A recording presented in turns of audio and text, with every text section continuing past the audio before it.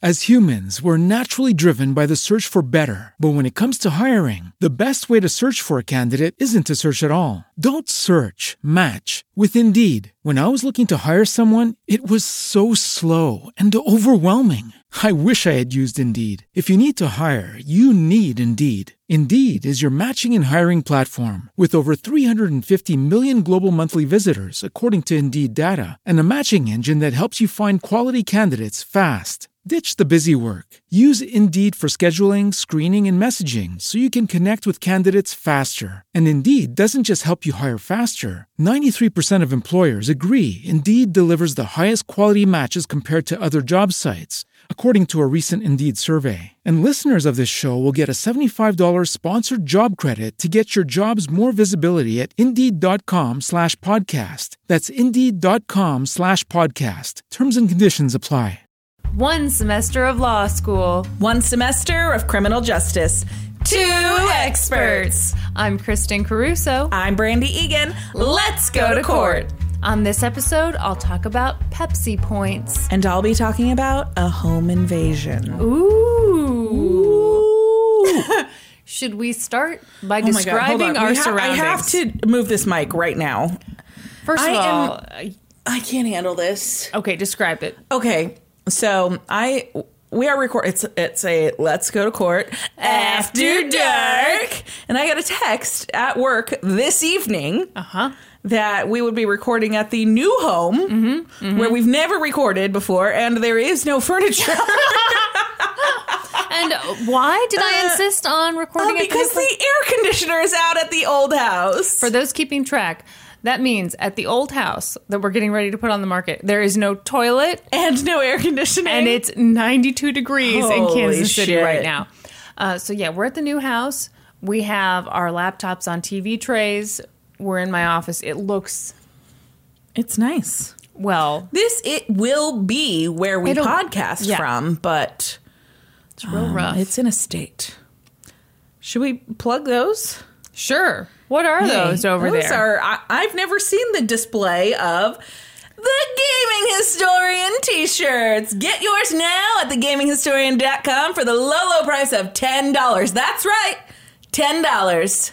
Wait a second. Why are we plugging his stuff when we've got a Patreon? I know. Hey, actually, if you're thinking about spending $10, forget the fucking t-shirt. Head on over to patreon.com/LGTC podcast and sign up for our Patreon. Things that happen immediately when you sign up for the Patreon: Discord if you're on the appellate level or the Supreme Court level, and it's super fun. We're having a blast in there. And for all the other levels, you get to vote on topics. You get to talk about stuff that I can't even fucking see because Kristen refuses to give me the Patreon password. Okay, my little book of passwords is right over there. I will give you the password to the Patreon. She could be saying terrible things about me in the Patreon, and I would have no idea. Here's the truth about Brandy. All right. Enough of this. Enough. I'm sick of it. I don't want to talk about this bullshit anymore. Please sign up for the Patreon. Okay. Should we talk about what happened this week when we went to try and do official stuff? Oh, my God. It has been at the back of my mind nonstop. How do I bring this up in a way to embarrass you? Okay, so with the Patreon, we now have to be official big girls and go get a bank account for the Patreon or for the podcast. And so we got our LLC all set up. We are the proud owners of Juvenile Bigfoot Productions LLC.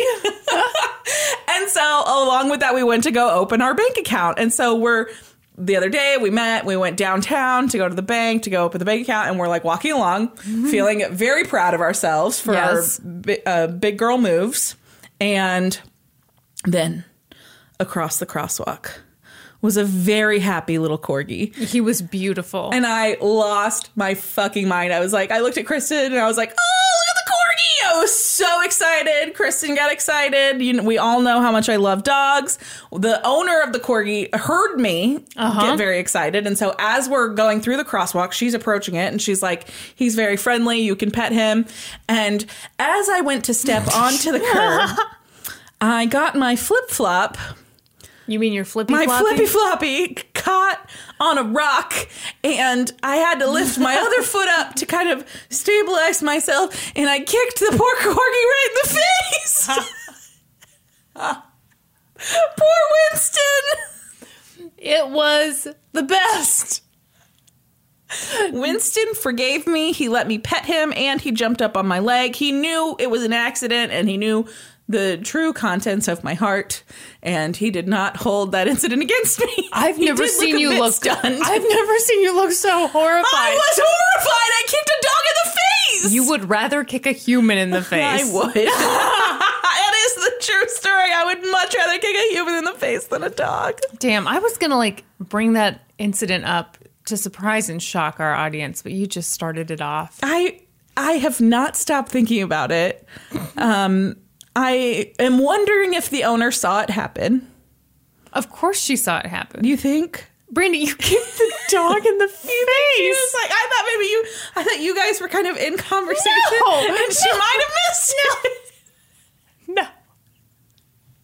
It happened very fast, Kristen. It did. I mean, it was a swift kick to the dog's face. Poor Winston. Anyway, Winston forgave me for sure. Yeah. He'll never love again. But that's fine. No, he forgave me. Anyway, I accidentally kicked a dog in the face, and it was horrifying, and I've not stopped thinking about it since. It's been a week. It's been a week. It's been a long week. All right, you want to talk about a home invasion? I do. Okay, so here's something really interesting. This case is like a little gift to myself that I did at some point, and I don't even know how. So I went out of town this weekend, and we did a girls' trip with Lisa's family. It was very fun. Went to Wisconsin, and I got back. I pulled up my computer, and I went to try and, look for some ideas for cases, and I hit something, and my bookmarks came up, which I swear I'd never used. Uh-huh. And there were a couple of articles that I had bookmarked. And so I clicked on one. I have no recollection of ever bookmarking it. I definitely had never read it before. And it is the fucking most amazing article I've ever read in my life. It is a case from start to finish. I pulled one other source, but really this case is 97% me retelling this article. It is by Skip Hollandsworth, Jason Fagone. Oh. Or Fagone. Okay. Fagone for the Washingtonian. Okay. And so what you're saying is Jesus intervened. Jesus took the wheel. Uh-huh. And I don't even know how this is possible because I never read this article ever. And somehow it was bookmarked on my computer. Okay. It's 6:15 p.m. on November 9th, 2014. We're in McLean, Virginia, which is, I think it's very confusing over here. Because, it's like Washington, D.C. I don't know if this is considered a suburb of Washington, D.C. or what. It's very close to Washington, D.C. And this case was covered by the Washingtonian. So somewhere near Washington, D.C. Okay. Anyway, Sue Duncan was making chicken for dinner. It was roasting away in the oven when she heard the doorbell ring. Her husband, Leo, got up and went to answer it. Sue and Leo were both in their early 60s, and they were a popular couple. They did lots of things with friends, but they also liked to be home buddies, and they were a very close couple. They had a very happy marriage. They called each other by all kinds of different nicknames. They rarely called each other Sue or Leo. Mm-hmm. They called each other Muffin and Pup and Dill and G. And oftentimes even a nickname for a nickname, like Leo would call Sue Muffy, short for Muffin. So they were very into nicknames. And should we pause and talk about, yes. Okay. So my parents call each other Muffin, have for many years. And finally, Kyla and I, a long time ago, tried to put a stop to it by saying, Hey guys, It's just a slang heads for up. vagina. You're totally calling each other vaginas. Yes. They accused us of being gross. They said that was some like hip slang that no one uses. Until Betty White. Yes. Is that the thing? That's the thing. I remember that sketch so clearly. Betty White was on SNL and she talked about her dusty muffin. And that was the moment when my mom was like, okay, this is not just some sick thing the girls think is. Yeah. Anyway. Yeah. I have a side story along with that. Oh, I love your muffin story. Okay. You know this about me. I've never admitted this on the podcast, but I used to love the restaurant Mimi's Cafe. And why is that embarrassing to admit, Brandy? Because it's for old ladies. It is exclusively the old lady restaurant. Yeah. But let me tell you about this meal that I always got there. I fucking loved this meal. Okay. You got a grilled chicken breast, a green salad, melon, grapes, half an orange, and a muffin.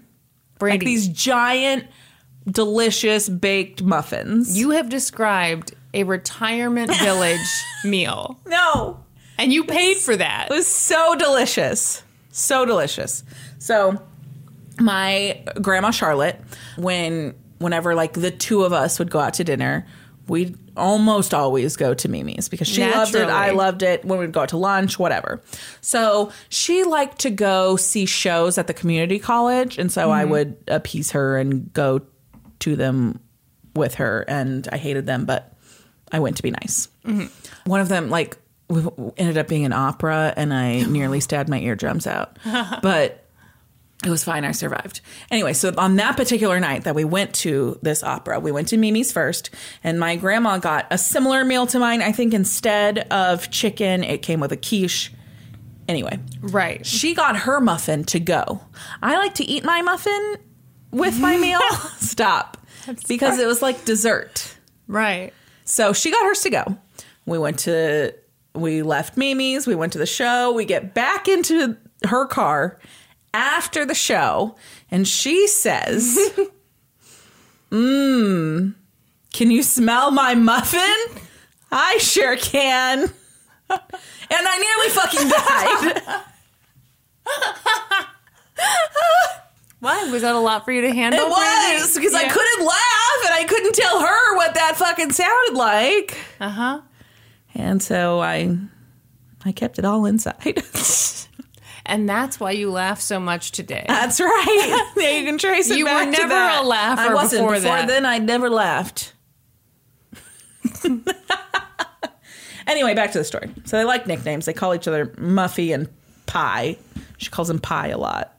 Oh, okay. Like it's short for Sweetie Pie, I'm guessing. Yeah, I mean, one would hope. Why would you need a nickname for a nickname, though, is what I'm asking. Anyway, so the doorbell rings. Sue's in the kitchen. Leo gets up, goes to the door. He opens it, like, just a little bit, and what happened next happened, like, in a split second. There was a man standing outside the door. He had a long jacket on, and he shoved the door open, and he fired a taser at Leo's chest. The 2 darts from the taser stuck into his sweater that he had on, and he immediately fell to the floor, writhing in pain. The man then pushed his way into the house.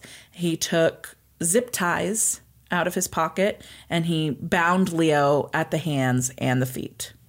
And then he turned to Sue. She came like running in from the kitchen, and he said, "I'm with the Virginia SEC, and I'm arresting your husband." SEC? SEC, Security and Exchange Commission. Oh, okay. Thank you.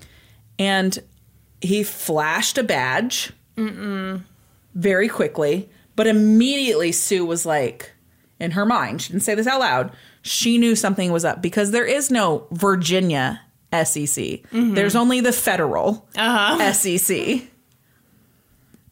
And so she starts to back up. She realizes that there's something going on here. Right. She starts to back away. And at this point, he had like a hat kind of pulled down over his face. He's wearing like Velcro sneakers and flashing that badge very quickly. And Sue is very nervous. And Leo is still on the floor. He's now bound. But he manages to say, "Why are you here?" Yeah. And the man says, "Do you know who the Knights Templar are?" And Leo says, "Yeah, they're a crusading group from like the 12th century. And the man says, "No, they're a drug cartel. And you sent an email putting a hit on somebody in that cartel for $370,000. What? Yeah. And he's like, Leo's like, what the fuck is this guy talking about? Leo is an attorney and a managing shareholder at Bean, Kinney, and Corman, which is like an Arlington, Virginia law firm. Okay. It's like a big deal firm. They handle trademark and copyright cases. And they're constantly putting hits out on the drug cartel, yeah. And so Leo's like, sure that this guy has the wrong house. He's confused about something. And he's like, who is it that you're looking for? Mm-hmm. My name is Leo Fisher. And the man says, yeah, I know who you are. And by this time, he's got like Leo up and he's like shoving him into the bedroom. He's got Sue. He's got her zip tied by this point too. And he takes them into the bedroom and he begins an interrogation. And that's the term he used.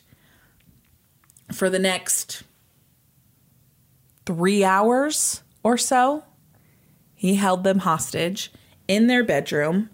And he said all kinds of crazy things. He said that he had their home under surveillance and he knew they didn't go out much. And then he started asking details about Leo's law firm. And he used names that Leo recognized, names of actual people who worked at the law firm, partners, associates, all kinds of people. He had a lot. This mystery man had a lot of inside information about this law firm. And this man kept insisting that someone had put a hit on Leo now. Now it wasn't that Leo had put a hit on someone in this drug cartel. Now someone had put a hit on Leo for $27,000. What happened to the $370,000? Right? Okay. Yeah, exactly. Okay. And Leo said that he didn't know anyone who would put a hit on him. He didn't have any enemies. Mm-hmm. And the man says, didn't you just let somebody go? Didn't you just fire an attorney at your firm? Oh, shit. And Leo had. He had recently let go a young female attorney. And the man seemed very interested in this, the assailant. He seemed very interested. The boyfriend? Oh. Mm-hmm. Really? Yes, really. For sure, the boyfriend. Wow. Jumping to a lot of conclusions pretty early on here, Kristen. I always do, and I'm always wrong. You are always wrong. So he starts asking a lot of questions about this woman who's recently been fired from the firm. He spends about 45 minutes of this interrogation time on this. But he didn't use the woman's name. And he started, after like the 45 minutes had passed, he started kind of wandering in and out of the room and making phone calls out of sight of Leo and Sue. But they could overhear some of it, and he was giving like kind of short answers to someone on the phone. Yes, no, not yet. And then like occasionally he'd be like, his tone would change and it was as if he was bored and he was like, whatever. Like, very odd. And when he'd come back into the room where Leo and Sue were being held, he'd say that he had been on the phone with his boss or his partner. So they're like maybe an hour and a half into this. Leo would tell the police later that it was very difficult to judge the passage of time, so he wasn't sure how much time they were really in there or how quickly things went or whatever. But about an hour and a half into this, the assailant asks Leo to get up and take him to the home office and log into the law firm's private network so that he could access administrative files, client lists, all kinds of stuff that are very confidential. Yeah. And Leo did as the man asked, he let him in and he let him take over the keyboard. And the man started searching for something, but he didn't find what he was looking for. And he grew very frustrated. Yeah, because his girlfriend wanted to find the file. Oh. Yeah. Oh, really? Yeah, really. I guess that's it. We're done. Yeah. Kristen knows. Good having you. All of this is going on, and Sue's still back in the bedroom, and she is so worried about Leo because Leo has a heart condition. He had a quadruple bypass like the year before, and he still took heart medication for it, and she was very concerned because he seemed like he was having trouble breathing. Obviously, this is a very stressful situation. And so she's like calling out to Leo and asking how he is. And he says something to the effect of he thinks he might be having a heart attack. And so Sue begs this assailant to call an ambulance. And he says no. And she asks him to call a doctor then. Just call like the private family doctor. Call him directly and have him just come to the house and check Leo out. And of course, the man refuses. And then she remembers that the chicken is still in the oven, so she has to be able to go and turn the oven off. And the man again says no, that he'll do it himself. At some point during all of this, Sue starts to feel very sick. She tells the man she feels like she's going to vomit, she's dizzy, whatever. And so he actually does remove her zip ties and lets her go to the bathroom. And so she is allowed to kind of move freely from the bedroom to the bathroom. I'm guessing because the assailant didn't want puke all over the place. Yeah. And so during all of this time, Leo is back in the bedroom on the bed, still zip tied. And so she kind of like, when she's in the bathroom, she's kind of sneaking a peek out to see what's going on while she's in there. And at one point, she sees like the man leave the room. And so she kind of follows him because she's hoping she can kind of see what's going on. And at one point she follows him to like the entryway and peers around the corner, and he's got the front door wide open and there's like a woman standing outside the front door and he's talking to her. Oh. Some random woman. And then she runs back to the bathroom. And then another time she follows him and he's again on the phone and he's like flipping the front porch light on and off as if signaling something, like he's doing it rhythmically. And so some more time passes. She goes back to the bathroom. She throws up. She looks at her watch. It's about 9 p.m. So this all started about just after 6. So about 3 hours have gone by. She asks her husband if he's doing okay. And he says, yes, I'm fine. Don't worry about me. And about this time, the assailant comes back into the room and he's very agitated. And he says to Leo, he says, do you keep a lot of money in the house? Stacks of bills, 20s. Don't you have like $20,000 in cash here in the house? What? And Leo said, no, there's no cash in the house. There's nothing here. But I can go to an ATM and I can get you some money. I have money and I just don't have cash here in the house. And he's like, well, don't you have gold? Who has my gold bars. Let me get my doubloons out. Yeah, let me go get my gold bullion out of the fucking safe. Hold on. And he's like, no, I don't have anything. And so the man, when he said that he didn't have any money, he didn't have any stacks of cash, he didn't have any gold, but he'd be happy to take him to the ATM, the man was pissed. And he just kind of like turned to the side and like stared off into the distance and stood there silently for like 30 seconds. That had to be so scary. And then, as if from nowhere, like 0 to 100, he grabbed a pillow, knocked Leo onto his back, put the pillow over his face, and slit Leo's throat. No! Oh my God. Yeah. Oh my God. Yeah.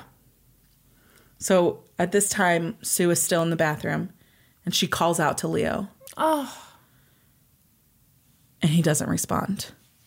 And so she opens the bathroom door, and she sees this man on top of her husband, and he is cutting him. He's slicing at him. He's stabbing him.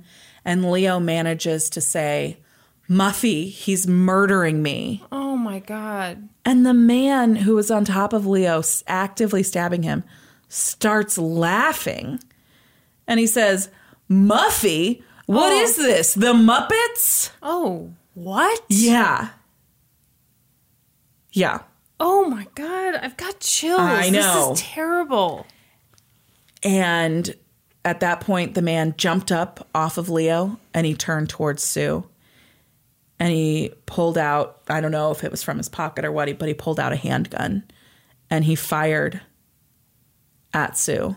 And Leo, who is stabbed multiple times by this point and has his throat cut, watches as a bullet seemingly strikes his wife in the head. He watches her hair fly out and she falls to the ground.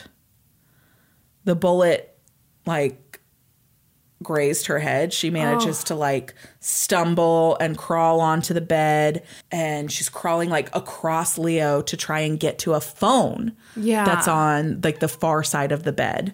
And suddenly the man is on top of her and he's stabbing her in the back and the neck. What the? Yeah. Oh, my God. And she collapsed. And the man got off and she... As soon as he got off her, she gets up and she starts crawling towards the phone again. And he stabs her more. He climbs on her and he stabs her more in the back.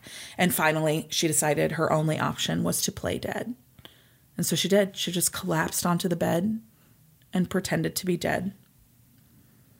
The man picked up the shell casing from the bullet he had fired at her. And then he walked over to Leo, kicked him in the head. By this time, I believe Leo is on the floor and he's just like bleeding out. Yeah. He's been stabbed. Yeah. His throat's been slit. He kicks him in the head and he says, "You're going to die." And then he leaves the bedroom. Finally, when Sue waits a few seconds to hear him, to hear if he's going to walk back into the room, and she doesn't hear him. And so she gets up and she starts crawling towards the other side of the bed to get again, only to find that the man had taken the phone with him. There's no phone there. However, they have a panic button for their alarm system on the wall. And she manages, like with all of her strength, to reach out and hit the panic button just as she collapses onto the floor. Yeah. The alarm is blaring. But she knows that the first thing they're going to do is call the house to see if they need to send police. And so she has to get to a phone. Yeah. And so she crawls. She drags her body. Gosh. She's been shot. She's been stabbed. She drags her body out of the bedroom into another room, the office, I believe, where another phone was. And she answers the phone as it's ringing. And it's a dispatcher for the police. And it's 9:45 by this point. So it's been 3.5 hours since the doorbell rang. Mm-hmm. And the dispatcher just says, hello. And Sue says, hello, it's a home invasion. Sue Duncan, Leo Fisher, home invasion. Come right away. We have 2 cats. Please save them. Oh. Yeah. At this point, Leo comes like stumbling out of the bedroom. How? Right? How? Oh my God. He like stumbles towards the front door and collapses in the foyer and shouts, "I love you" to Sue. And he lies there like in the foyer until he thought he saw flashing lights. Mm-hmm. And so he opened the front door believing it might be the police. No. Oh my God, Brandy. And dragged his body onto the deck. And sure enough, it was the police. Oh my God, don't do that. Oh my God. I thought it was the bad guy coming back. No. It is the police. Emergency crews are there. It's like one police officer though. And like Leo's bloody body, he's like just like pulling his bloody body out of the house, begging for them to help. Yeah. And he's like, my wife's in there. Backup is there pretty quickly. They get this one officer who arrives on the scene first happens to also be an EMT. And so he's like, he walks into the house. There's fucking blood everywhere. He sees Sue. She is like in the office, huddled like on the floor, but like with her back up against the desk. She's covered in blood. And this officer, who is also an EMT, is like, she's dead. Yeah. She's for sure dead. And then he notices that the blood that was coming out of this gash on her neck is coming out at the rhythm of a heartbeat, which means that she is still alive. Oh, God, I'm about to pass out. And so, get ready. Oh, no. He knows he needs to stop that bleeding. He sticks his finger in the wound and holds it there until emergency crews arrive on the scene. Oh, God. You could be okay. Oh, this is... I feel like I'm going to pass out. Oh. Meanwhile, Sue, comes to a little bit as they're, getting ready to load her up into an ambulance. And she says, please save my cats. They're indoor cats. They won't survive if they get out. Oh. I just love that she's just thinking of her animals in that moment. I bet she never kicked a dog in the face. Okay. Calm down.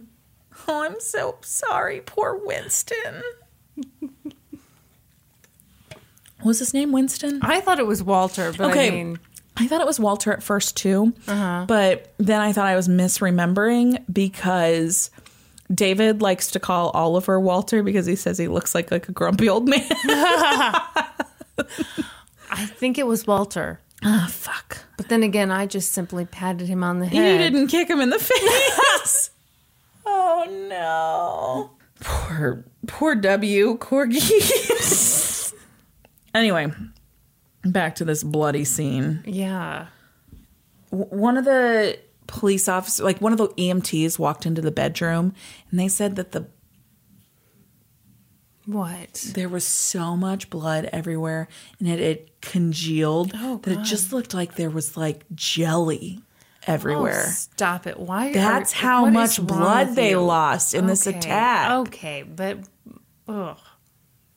That's horrifying. Yeah, I agree. Kristen, your face! These are the details I would leave out. You don't need to hear that it looks like red jellies everywhere? No. Oh, my God. Okay, I like to paint a picture. I know you do.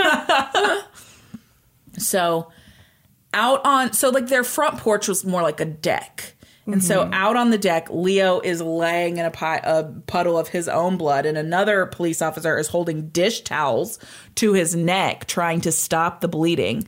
And Leo says, I know who did this.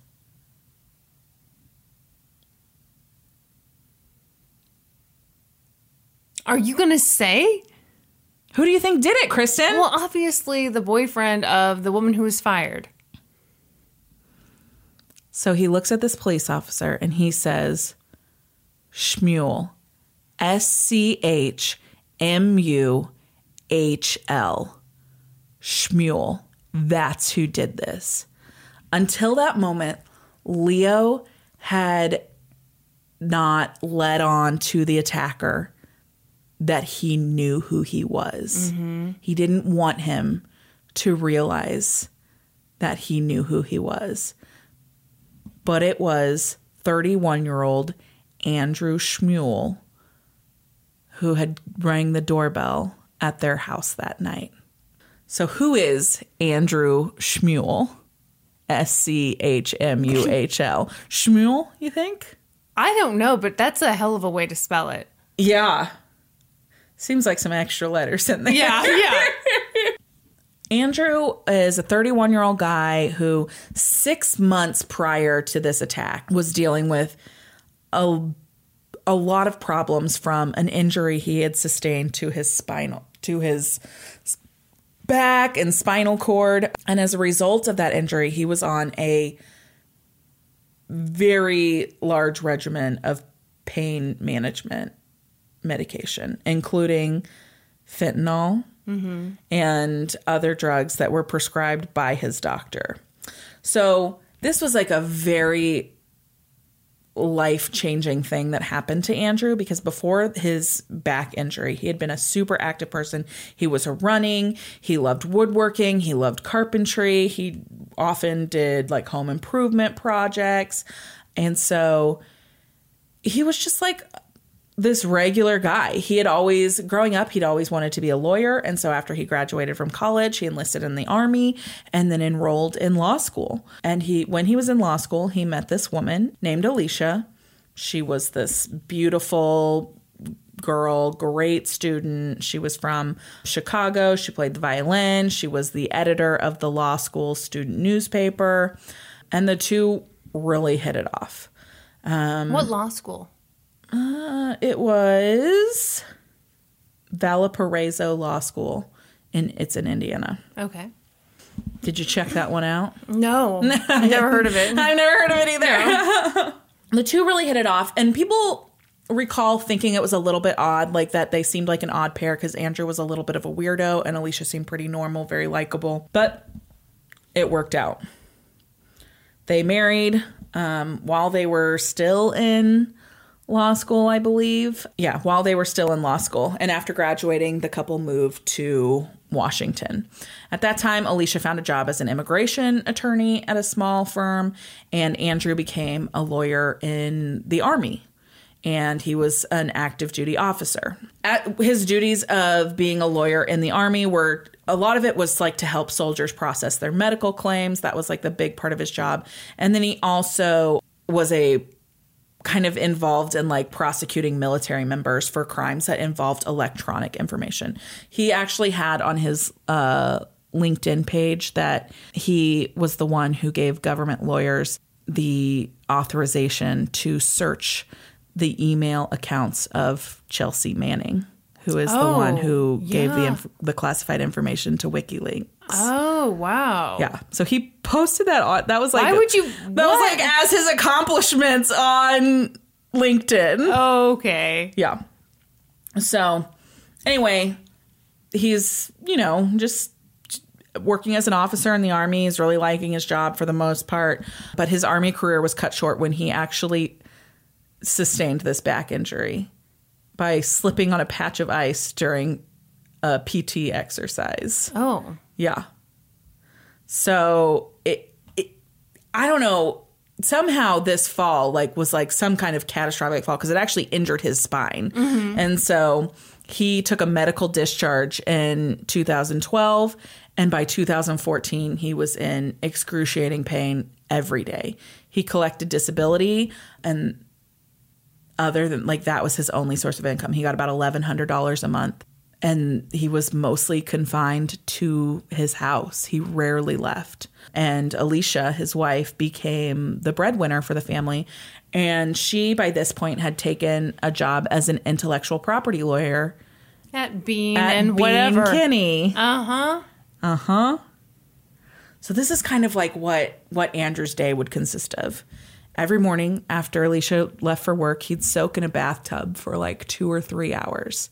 And then if that helped enough with the pain, he'd do a couple chores around the house.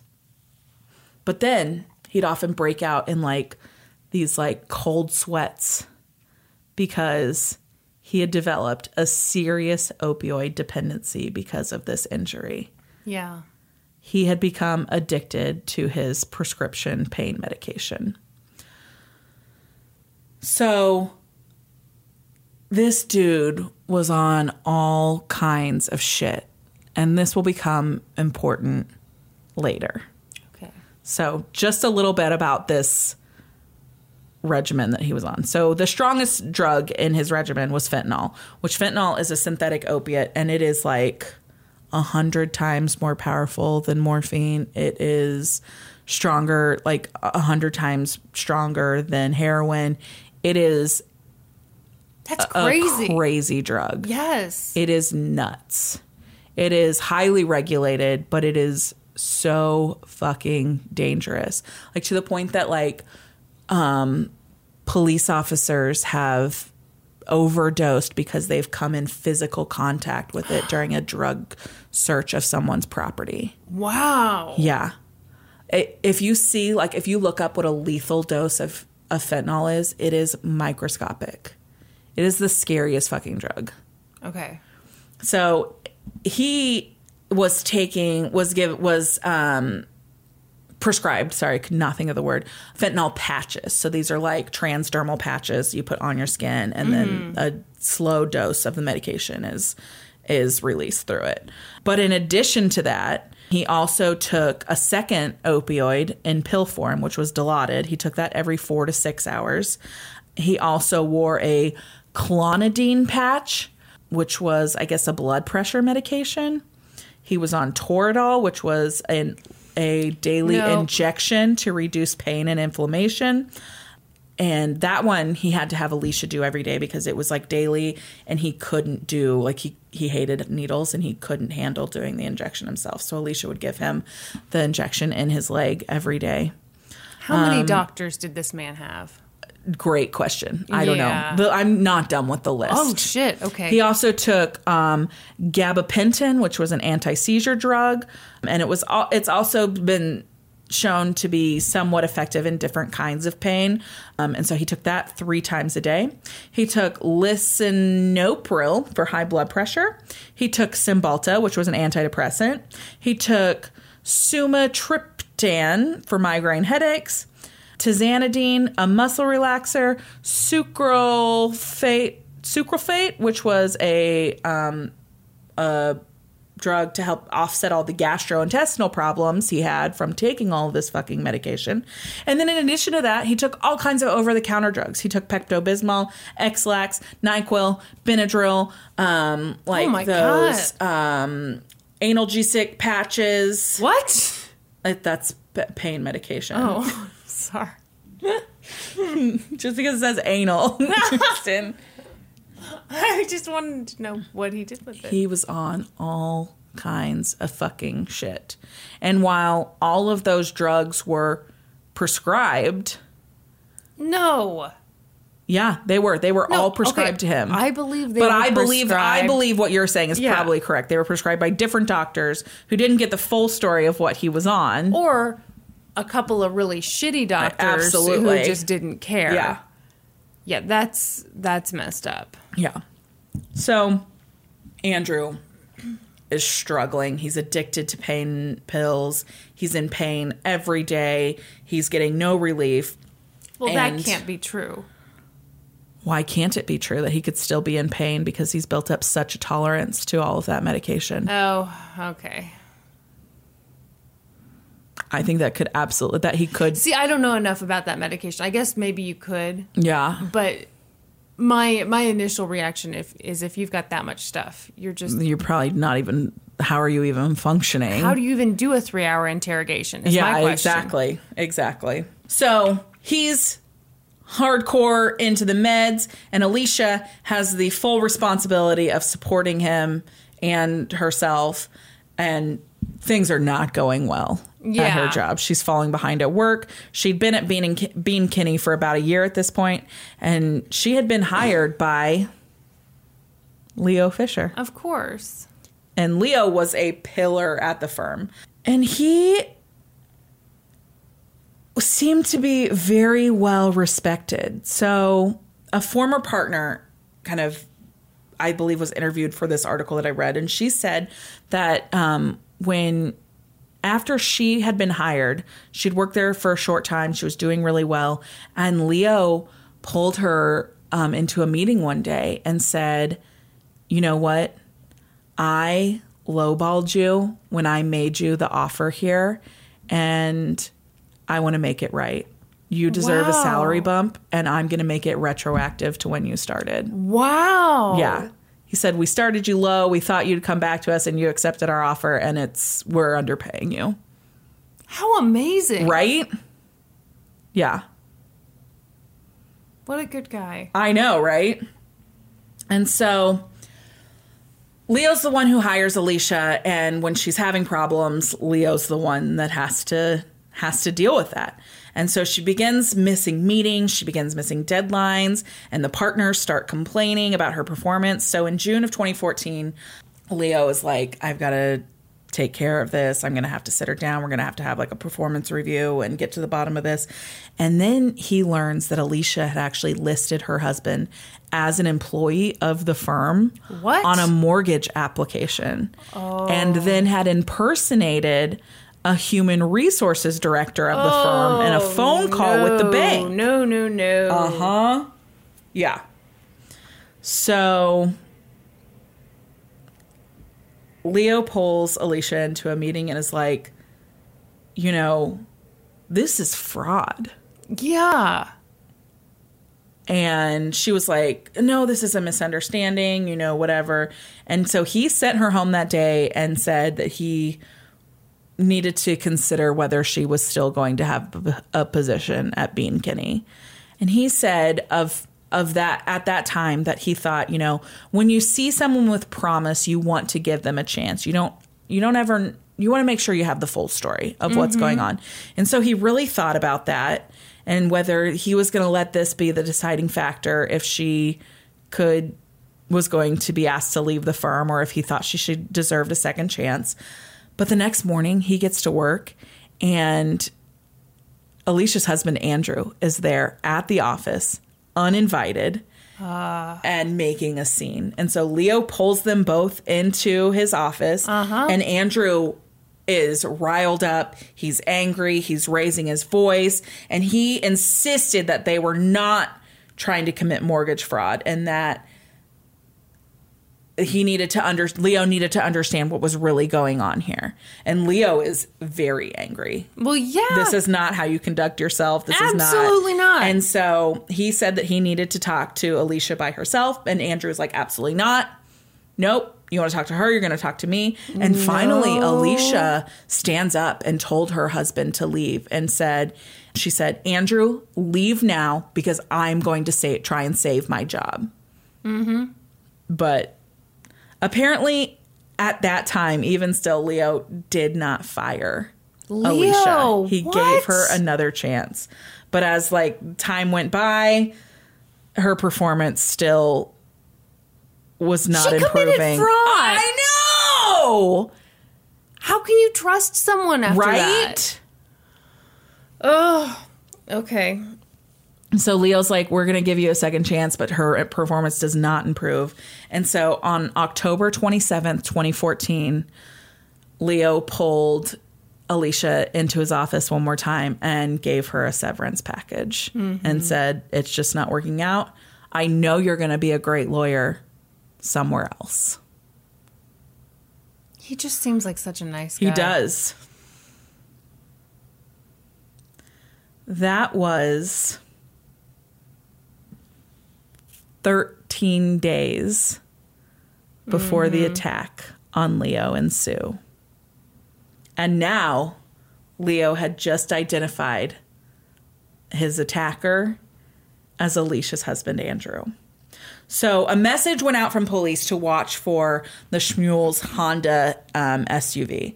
10 minutes later, 2 canine units spotted the vehicle and went to pull it over, and it didn't stop. One of the police units pulled up next to it and looked in and saw that a woman was driving and that there was a man in the passenger seat frantically removing his clothing. And that the two seemed to be having an argument. They follow this car for several miles.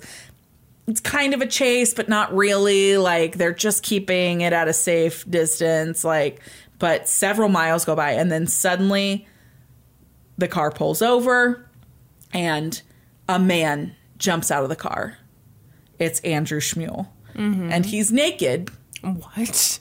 Except for an adult diaper. No. Yes. No. Yes. Because one of the side effects of all of those medications was incontinence. Well, he took the X-Lax. Yeah. And because opioids cause constipation. And so you take the X-Lax to ward off the constipation, and then you're probably just... It's hard to get the right balance. That's right. It's just a ticking time bomb. One of the police officers ordered Andrew to drop to the ground. They he wasn't complying at first, and they told him they'd sick the dog on him and that he'd be bit. And finally, these poor police officers, they were like, am I going to have to wrestle a man in a diaper? In a diaper, yeah. Oh. Yeah. Finally, they get him to lay down on the ground. They handcuff him. They start asking him questions. And at first, he seemed pretty lucid. He was answering their questions. Mm-hmm. And then moments later, it was like there was a switch flipped. And it was like a very distinct change in his behavior. All of a sudden, his eyes were rolling around in his head. He appeared like he was passing out. And then he started speaking in German. Okay. Yeah. And so the officer was like, what'd you take? What are you on? You've taken something. And Andrew said yes, that he took fentanyl and Dilaudid and something else. And so they've called EMS by this time, and they're waiting for an ambulance. And by his pulse, they're monitoring his heart rate at this point, and it has dropped to a very slow rate, and he looks very pale. And they're concerned that this guy is overdosing right here while they have him in custody. And so one of the police officers that has him handcuffed, he's like, do you know why you're in handcuffs? And all he says is, I can't talk about it. So the emergency crews arrive, and they find his fentanyl patch on his arm, and they rip it off. What they don't know is that he has another one on under his diaper. Oh, ew. Yeah. Oh, gross. So they wouldn't find that one until he's out of the hospital much later. Yeah.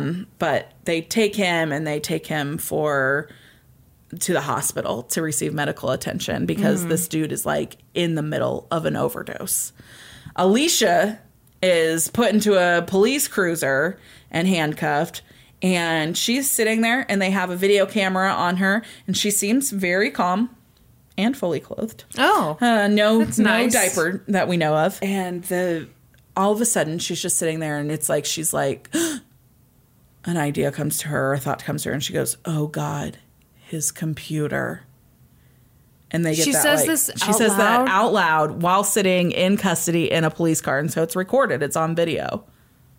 She's a fucking lawyer. She's a fucking lawyer. Okay. Inside the Schmuel's car, the police found all kinds of stuff that was connected to the crime scene. A taser, the gun that had been used, though it's now been disassembled, the knife that had been used to stab and slash Sue and Leo, credit cards, a pile of bloody clothes that had been doused in ammonia, tizanidine pills, which I don't know what those are or what they do, a novelty police badge, and 2 handwritten notes. One of the notes was written in Alicia's handwriting, and it contained directions to an address next door to Sue and Leo's house. So it's she's okay, well, I don't want to write down the actual address. I'm too smart for that. I'm too quick for that one. Yeah. And then the second note, which was in Andrew's handwriting, was a shopping list. It had on it handcuffs, 2 bottles of NyQuil, 2 packs of Benadryl, 1 adult diaper, 2 adult sleeping masks. EMTs take Andrew to the hospital in Arlington. They give him a dose of Narcan immediately. Yeah. And his condition improves almost immediately. And that's when they discover that he has the second patch on under his diaper. At the same time, at the same hospital, doctors and nurses and surgeons are working to save Leo Fisher and Sue Duncan's life. Mm-hmm. They both go into surgery. Leo is drifting in and out of consciousness the whole time. One of his last memories of before going into this surgery is that someone was cutting off his pants, and Sue was also pulled into emergency surgery, and she remembers being awake and alert when they started stapling her head wound closed. Oh my God. She distinctly remembers the sound of the stapler on her skull. Are you telling me that these 2 survive? They both survived. Impossible. They both survived. Whoa. Is that not fucking crazy? That's nuts. Sue was shot in the head and stabbed multiple times. Leo's throat was slit and he was stabbed multiple times. Oh my God. And they both survived. Oh. No word on the cats. I'm going to choose to believe that they were just fine as well. Of course they were just fine. Yes. If Sue and Leo can survive that, the fucking cats are fine. I'm sure the cats are just fine. Within a couple of days, Andrew's condition improved and he was released from the hospital into police custody. And he was charged with a whole host of charges, 7 charges total. Abduction, aggravated malicious wounding, use of a firearm, and burglary. All added up together, he was facing a minimum of 108 years in prison. I can't believe they didn't get attempted murder on this. Yeah, of course. But he was not charged with attempted murder. Did they feel like they had enough on all the other maybe. shit? That seems nuts. Yeah. Andrew's parents received a call like 2 days after the attack, so on November 11th, saying that Andrew had been involved in some kind of violent altercation and that he was being held and charged. And they were so confused. They were like, how could that be? That's not in fitting with his, with our son that we know at all. Something doesn't seem right. And so they lived like 14 hours away, and they got in the car and they drove like through the night to go see Andrew. And when they got to the jail to visit him, he said he didn't remember anything and that his mind was fuzzy and he has no idea what happened that night. So it's all Alicia's fault? The question that would become the focus of this case would be, was Andrew in his right mind during the attack? Was the interrogation of and torture of Leo and Sue, was that the cold-blooded act of a monster? Or was Andrew a decent person who had been turned into a zombie by prescription medications and their toxic interactions? No. Give me a break. Don't you shrug those shoulders at me, Missy. What do you mean, no? We have an opioid epidemic in this country, but we don't have a home invasion and stab people a million times epidemic to go along with it.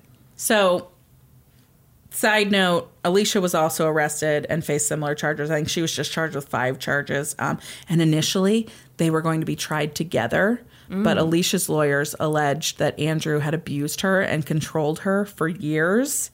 And that would be their defense moving forward. And so the judge split their trials. Okay. So it was 2016, I believe, by the time Andrew went to trial. And the two sides pretty much agreed on one thing, that Andrew had hurt Leo and Sue. That was the facts. He had done it. He was the one that was there that night. But they disagreed on the motive. The prosecution said that the defendant was a murderer at heart. He was a liar. He was a con man. This was motivated by revenge. And it was about greed. It was about anger. It was about torture. The defense said that Andrew was a good man with a good heart. And it was the medicine that was supposed to be helping him, a suffering veteran who had been failed by the VA and betrayed by his wife and poisoned. Betrayed by his wife, how? Yeah, I'm not really sure. Okay. She was cold and she was calculating and she knew his state and she put these ideas into his head. I'm guessing is kind of what they were getting at with that. Yeah. They said that his mental state the night of the attack was something that he had no control over. He had involuntary intoxication. Oh, come on.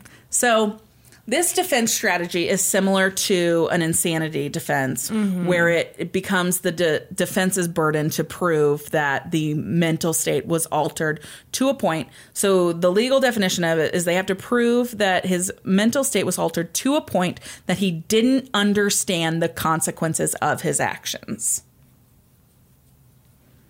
But the cause has to be that a drug was ingested without his willingness or without knowing what he had ingested. Okay, that didn't happen here. Didn't happen. But in previous cases where this has been used, like some of the examples have been like maybe a defendant was at a bar and someone put PCP in their drink. Right. Or maybe a doctor had prescribed the wrong medication. So that is the strategy that the defense is taking moving forward. That all of these medications that had been prescribed to Andrew had interacted with each other and had caused involuntary intoxication. And he had no control over those actions that night, nor did he know what he was doing. That's a good defense. I mean, I think it's a pretty good defense, too, because what the fuck else can you say? Exactly. Yeah. Exactly. Yeah. Involuntary intoxication defenses are super rare. Mm-hmm. We've talked about a case that has a similar argument. What? The Michelle Carter case. No. Yeah. They said that she was intoxicated and given grandiose ideas from her antidepressant. Well, I didn't believe that I didn't then, believe and I don't believe this now. I don't believe it either. But I think it's the only option the defense has in this case. Of course. Yeah.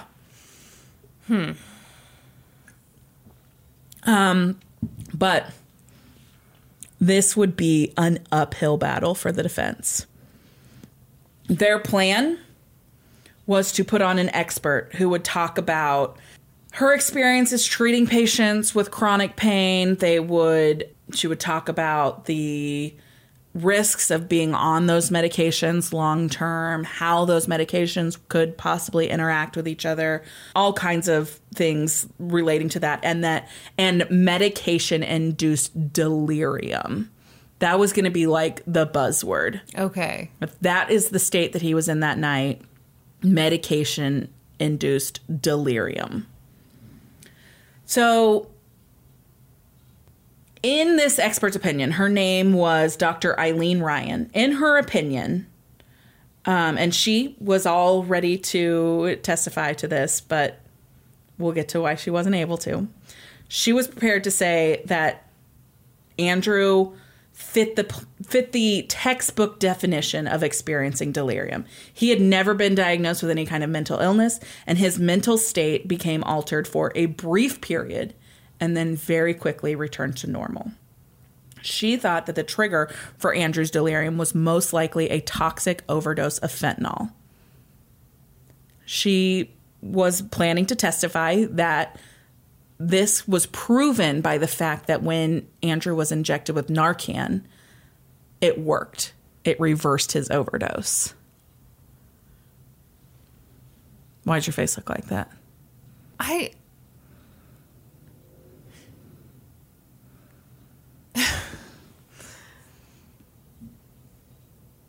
So it wasn't his fault because Narcan worked on him? Yeah, basically. That's in her expert opinion. It is proven that he was in a state of overdose. He was in a state of delirium because when he was injected with Narcan, it brought him back to a balanced state of mind. Okay. Well, maybe he had overdosed. Yeah.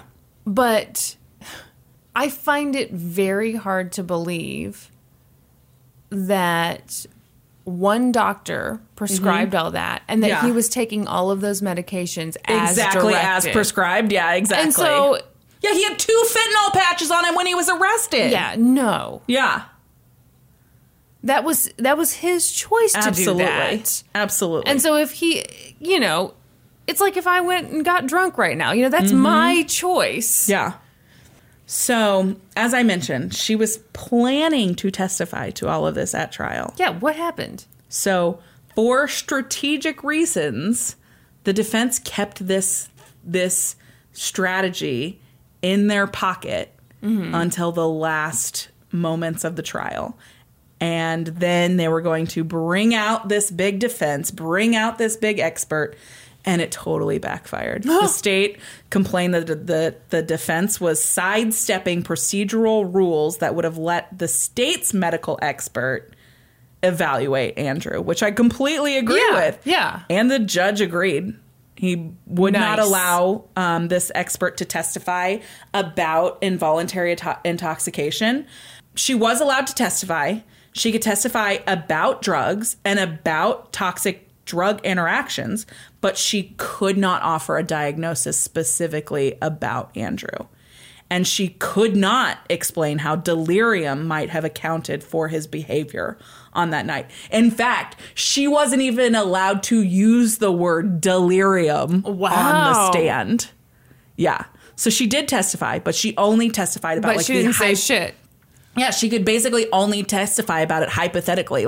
Hypothetically, this is what could happen if these drugs interacted. Yeah. Not saying, I believe that this is what happened, or I examined this patient and this is what I think happened that night. Yeah. She couldn't say any of that. Because the defense was like, we're going to be sneaky sneaks and not like... Yeah, she's going to be our ace in the hole. Yeah. No. Yeah. You have to follow procedure. Yeah. If you're going to bring in a medical expert, the prosecution gets a medical expert too. Yeah. And they have to be able to examine the patient. Yeah. I just think that's dumb as fuck. I'm not a lawyer and I know that. Well, they really thought they were going to sneak that in there? Do you think that was just arrogance? I think it probably was arrogance, yeah. I wonder if they'd gotten away with that before. They probably have. Yeah. Yeah. Mm-mm. Yeah. So because of that, the trial became less about this involuntary intoxication defense and it became more of about what had been his choices and what had been out of his control. Right. So they talked more about what doses he was on, what he'd been prescribed, how much he'd actually taken. I think the fact that he had the 2 fentanyl patches on and all of that came up. So it became very, very focused on how much of everything he took and how he was abusing drugs rather than what was done involuntarily or what might have been out of his control. Yeah. Which I don't believe the involuntary intoxication defense anyway. So no, he was ingesting too many things. Yeah. Yeah. They also talked about the prosecution was also able to bring evidence that showed that this whole thing was premeditated and that Alicia was involved in it. Of course she was. Yeah. 11 days after Alicia lost her job, a security camera at some store recorded footage of Alicia buying a taser. Mm-hmm. That same day, she bought 3 items that were later found on that shopping list in the car: the NyQuil, the Benadryl, and the adult diapers. Around that same time, so 3-4 days before the attack happened, Andrew went and purchased 2 prepaid Go phones. When the phones were registered and set up, one was named Panama and the other was named OP. In military jargon, OP stands for observation post. Okay. Yep. Because Alicia had one of the phones and was standing watch outside the house the entire time. She sure was. So prosecutors said all of this pointed to proof that Andrea and Alicia had conspired together and planned this attack. The argument that Andrew was mentally impaired during the attack, the state called Sue and Leo to the stand to talk about his mental state during it. They said that his behavior during the torture session was very different than the confused state he appeared to be in at the time of his arrest and stuff. Mm-hmm. Like, they believed either he'd taken more drugs after the attack and that was an explanation for it, or it was all an act. I imagine it's probably somewhere in between, right? Yeah. It's probably a combination of the two. Absolutely. Yeah. They said when he was in the house, he was authoritative. He was in control. There was no question over whether he had control of his actions, whether he knew what he was doing. It was very clear that he was doing what he wanted to do and that he had planned it. Yeah. When it was clear that the defense's claim of involuntary intoxication was not going very well, they tried to shift the blame from Andrew to Alicia. Of course. They said that she was an aggressive person who sought out confrontation and that she had taken advantage of Andrew's weakened state and had manipulated him into taking on this task for her. Uh-huh. Yeah. The biggest kind of maybe twist at trial, I would say, came when towards the end of it, the defense called Andrew Schmuel to the stand. We know this, that defendants don't often testify because it opens them up to cross-examination and all of that. But Andrew's team felt it was worth the risk. The jury needed to know all the drugs he had been taking. And there were holes in his medical records. So the only way to get all of that information, like, admitted into the court record was for him to get up there and talk about it. So when word got out that he was going to testify, the courthouse, just filled up with people. People could not wait to see him take the stand. So he was called, and he came in wearing his Navy uniform, and he took the stand, and he initially listed off all the drugs that he was on. And then he talked about the fentanyl patch and how he had multiple fentanyl patches on that day. And he said he had no recollection of putting on 2 patches, and that the only explanation he could know of it was that Alicia must have put one on him, because the one that was under the diaper was on his back, and Alicia was the only one who ever put patches on his back. He couldn't reach to do it.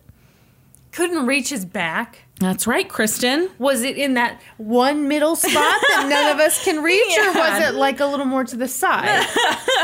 That's ridiculous. Yes. I mean, he got there on the stand and he implied that his wife drugged him, and that was the reason that he did this whole thing. I mean, what else can he say? I mean, right? He said that his last memory of the day that this happened, November 9th, was from the afternoon or early evening when he and Alicia went for a drive through the Shenandoah Valley. The next thing he knew, he was in the hospital. He didn't remember going to Leo and Sue's or anything that happened inside their home. So that fit the defense's claims that he, was in some kind of state and that he didn't remember anything. But this created an opening for the prosecution to come in and kind of try to poke holes here. So on cross-examination, the prosecutor talked about how Andrew said he didn't recall buying or using the burner phones. And the prosecutor said that at 12:01 p.m. on November 7th, the phones were communicating with each other next to the gun store where Alicia bought the taser. Mm-hmm. And the prosecutor said, so you don't remember that, do you? And Andrew said, I don't remember using prepaid Go phones. And the prosecutor said, but you could have used them, right? And Andrew looked confused and didn't really say anything. And the prosecutor said, it's tricky, isn't it? Either you do remember or you don't remember. And Andrew said, I can't specify that I don't remember to a negative. What? Yes. And the judge says, wait, what does that mean? Yeah, like the judge interjected. It was like, what does that mean? And Andrew says, I can't specifically say that I don't remember something that I don't remember. Oh my God, my brain hurts. And this like went on. And like it was as if he was just trying to be a difficult witness. Yeah. Yeah.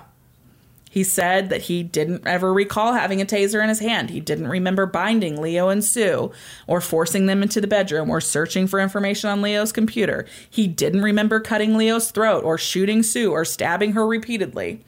And so the prosecutor's like, okay, so let me ask you this. And then he walked kind of Andrew through the actions that he must have taken immediately after the attack. And so it was like the stuff that he had done deliberately to cover his tracks. He walked him through those things.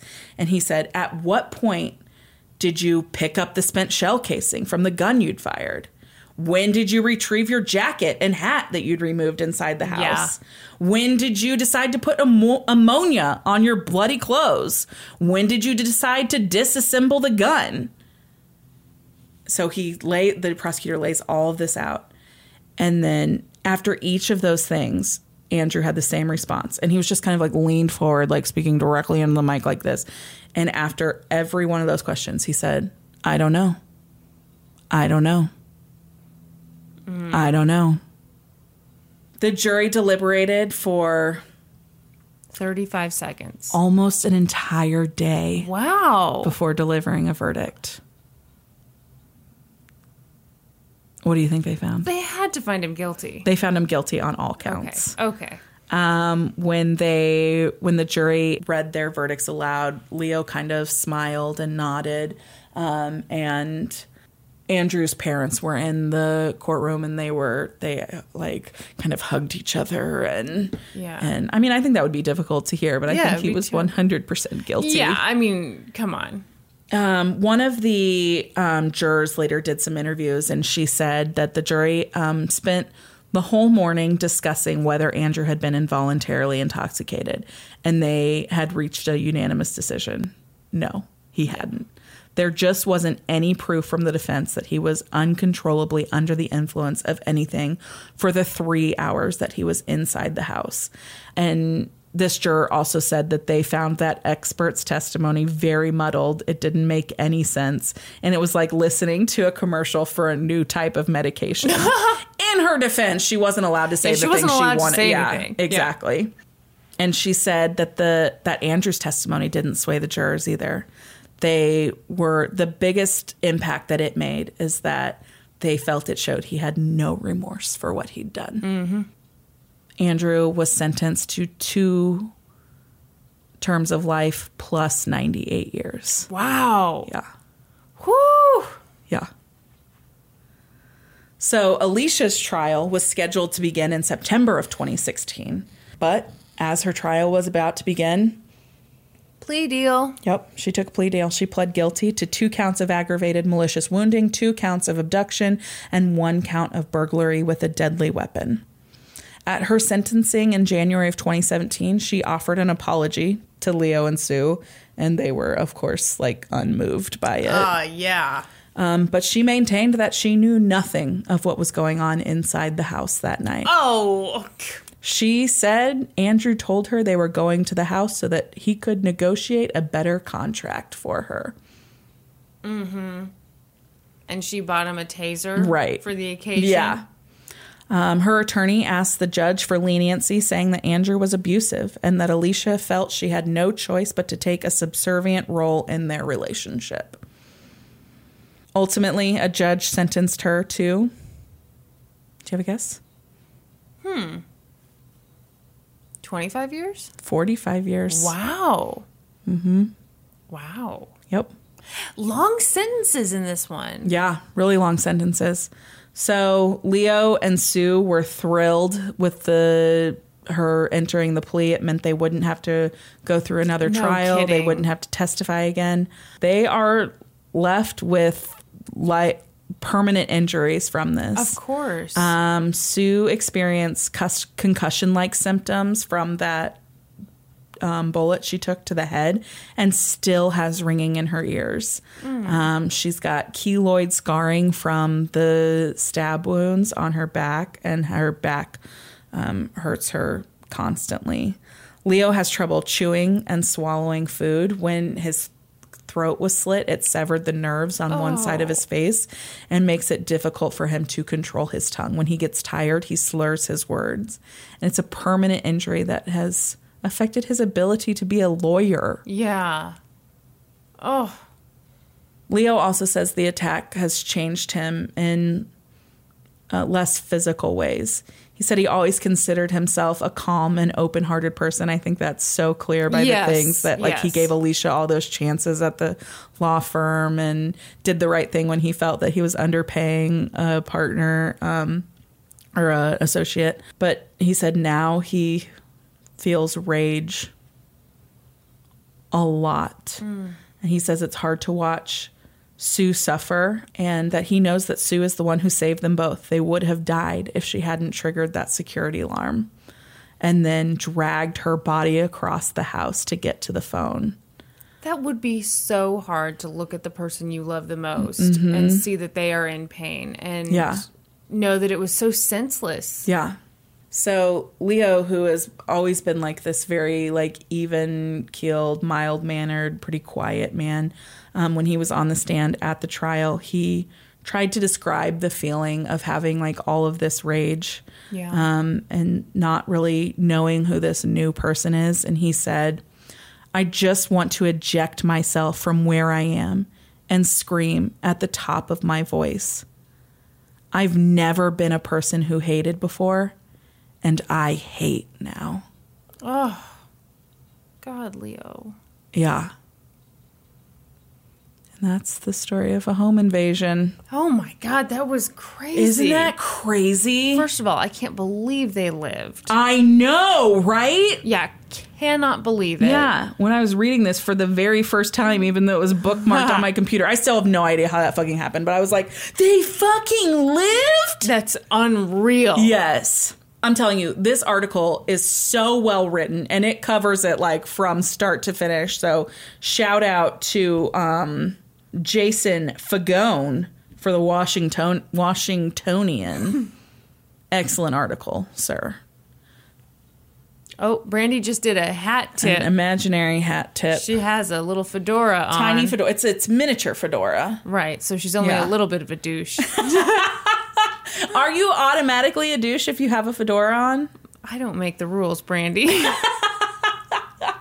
Have you, I mean, come on. Probably. Yeah, all right. All right. As humans, we're naturally driven by the search for better. But when it comes to hiring, the best way to search for a candidate isn't to search at all. Don't search, match with Indeed. When I was looking to hire someone, it was so slow and overwhelming. I wish I had used Indeed. If you need to hire, you need Indeed. Indeed is your matching and hiring platform with over 350 million global monthly visitors, according to Indeed data, and a matching engine that helps you find quality candidates fast. Ditch the busy work. Use Indeed for scheduling, screening, and messaging so you can connect with candidates faster. And Indeed doesn't just help you hire faster. 93% of employers agree Indeed delivers the highest quality matches compared to other job sites, according to a recent Indeed survey. And listeners of this show will get a $75 sponsored job credit to get your jobs more visibility at Indeed.com/podcast. That's Indeed.com/podcast. Terms and conditions apply. So, you've got an idea for a business. The store of your dreams. There's just one thing to figure out. Everything. That's why Shopify's all-in-one commerce platform makes it easy to sell online, in person, and everywhere else. Sell on social media, source products with an app to get that first sale feeling. It's the only solution that gives you everything you need to sell everywhere you want. So when you're ready to bring your idea to life, power it up with Shopify. Sign up for a $1 per month trial period at shopify.com/listen. May I lighten this up considerably? Fuck yes, please. This is like classic. You got a Cool Whip case? I got a Cool Whip case. Good. Big old tub of it. Yes. I mean, as cases go, no one died in mine. I know, but it was still, I mean, poor Leo and Sue, now they have hate in their hearts. Ugh. That is terrible. Yeah, and those two, Adult Diaper and Alicia. Oof. Adult Diaper. Yikes. It's like, how do people find Do each you other? think Alicia manipulated him into doing that? No, I think they deserved each other. I do too. And so something I think I kind of grazed past and left out was that when she was initially fired from the law firm, he was like, well, let's figure out how to sue him. There's got to be like a gender like inequality suit that we can file, something we can say you were fired for, you know, not for being bad at your job. Exactly. Yeah. Exactly. And when she was like, no, clearly that's not going to work. Like this was the next step. Oh, well, it's so logical. Right. I think they 100% worked together and planned the whole thing. Yeah. Ugh. I don't. Yeah. Okay. Lighten it up, please. Okay, here we go. Well, ironically, I'm going to go down for a moment and just say our Patreon bonus episode. Yes. I put up a poll Yeah. on the Patreon. I know you didn't see it because you still don't have the password. I still don't have access to the Patreon. Did you notice how I said you still don't have access as if, like, I don't control that? Right.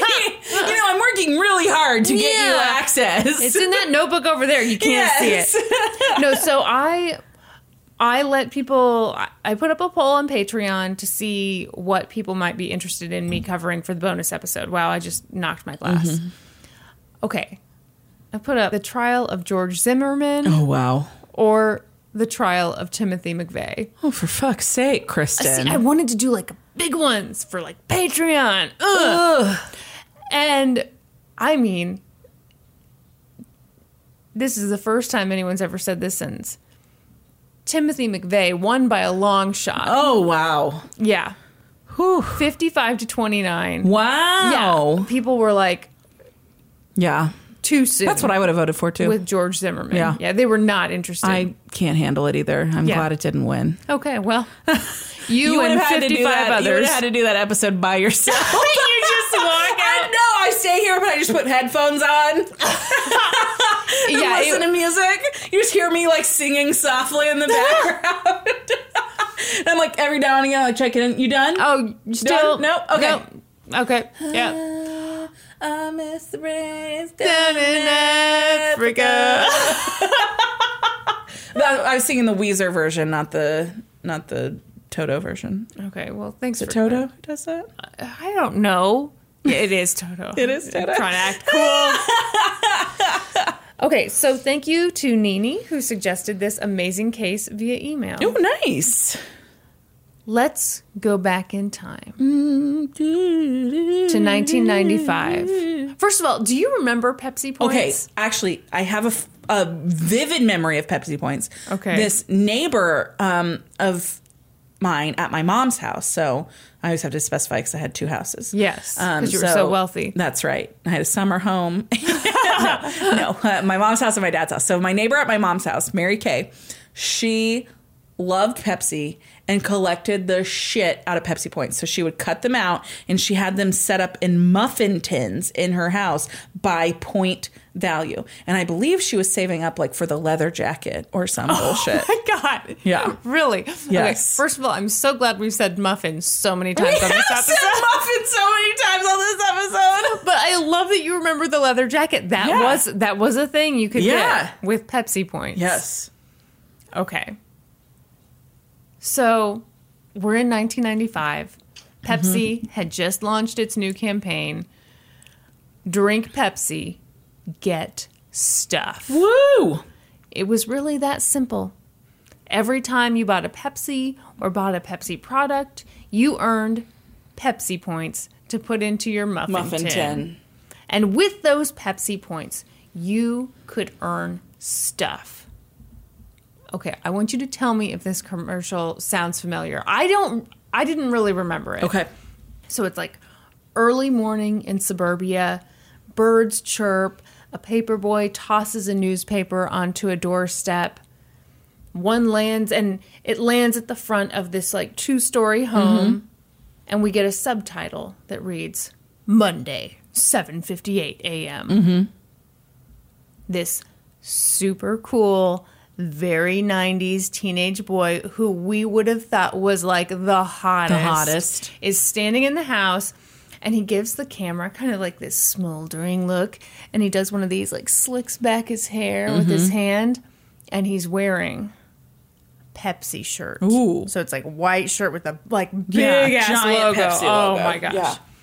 The text below it reads, T-shirt, 75 Pepsi points. Then we see another shot of him.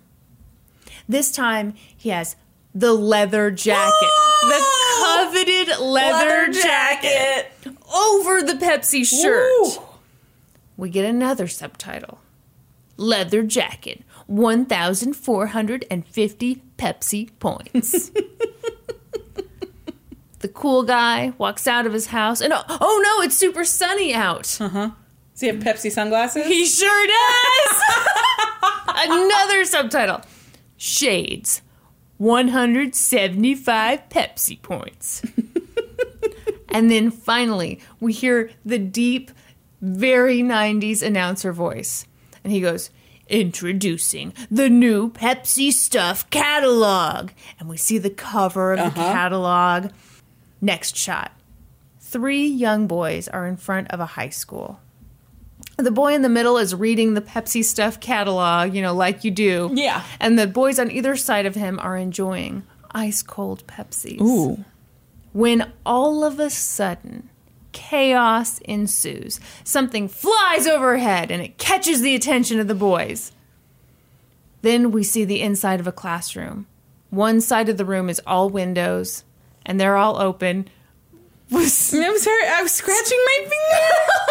That was the weirdest noise ever. Hold on. Oh, well, I'm glad you can replicate it because You thought what? I thought you were sitting there farting during my Pepsi story. When have I ever done that? Ever? Oh, okay. We're going to act like gas does not escape your butthole. I'm sorry, you're getting a little high and mighty here. You think I'd just be sitting here letting them fly? Not intentionally. Look, I've lost complete control of my faculties. Let me tell you. A person who loves a meal like grilled chicken, honeydew, and a muffin and some orange slices, they don't have full control, okay? Something's bound to slip out of you.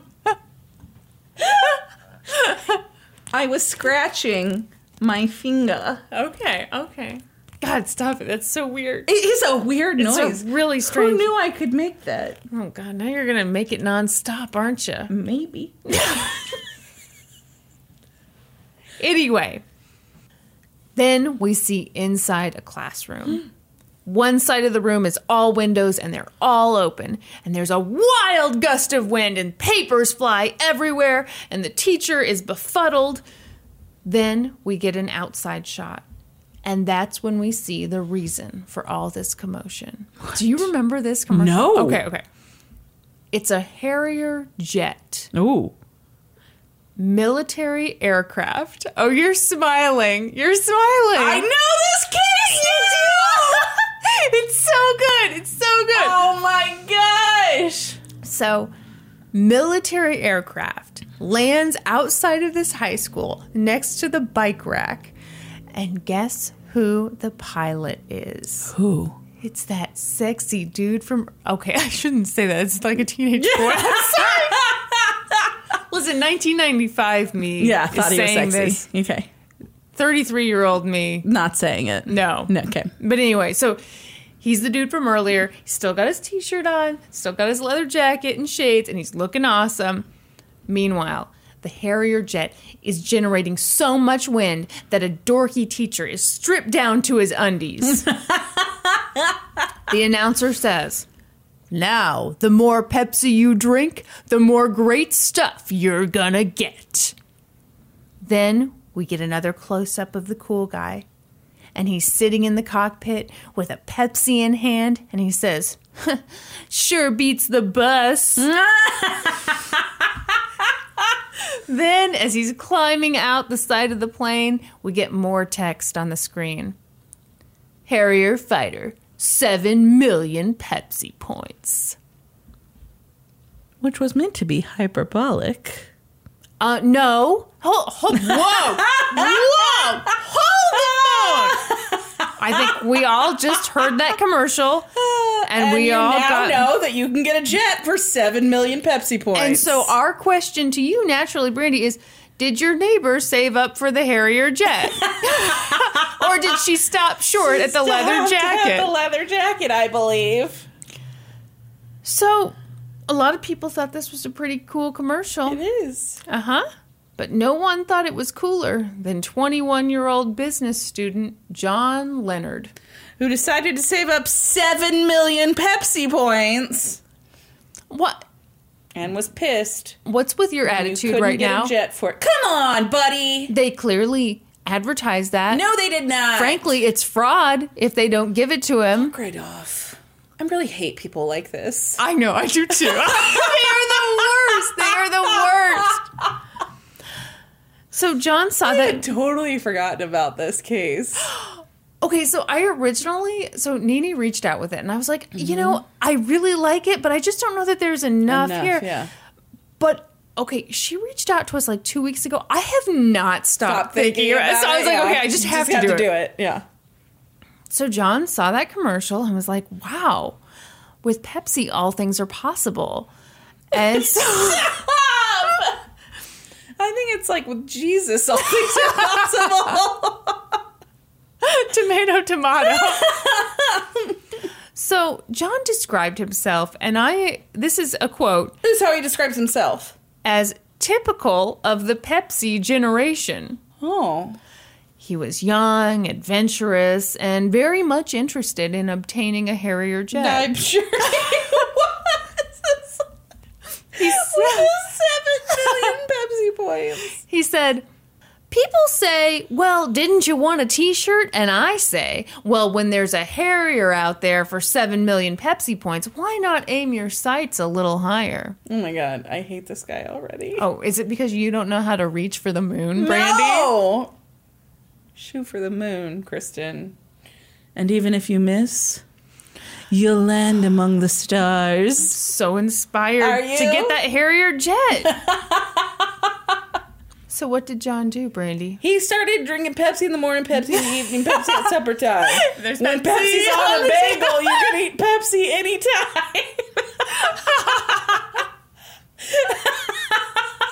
That brought me so much joy. So he got himself the Pepsi Stuff catalog, and even though you're being a real pill about it, he was excited. He looked through the array of items available for purchase. Mm-hmm. And he's real pissed when the jet's not in there. No. So he's looking. He sees the Pepsi phone card. He sees a pair of blue shades. He also saw, this is 100% real, a bag of balls. Balls. And the text next to that item in the catalog was 3 balls, 1 bag, no rules. In total, there were 53 items available for purchase. But shockingly... No jet. Yeah, what Yeah, because it was a fucking joke in a commercial. No. It was 100% serious that hot dude flew into his high school. And blew his teacher's clothes off. But John wasn't worried. The Harrier jet had been clearly advertised in the Pepsi commercial, so it was for sure available for purchase. Mm-mm. Yes. This guy's an idiot, and I hate him. But so, here's the deal. John was under tremendous pressure. Because, as you said, Pepsi in the morning, Pepsi in the evening, Pepsi at summertime. He had to earn 7 million Pepsi points.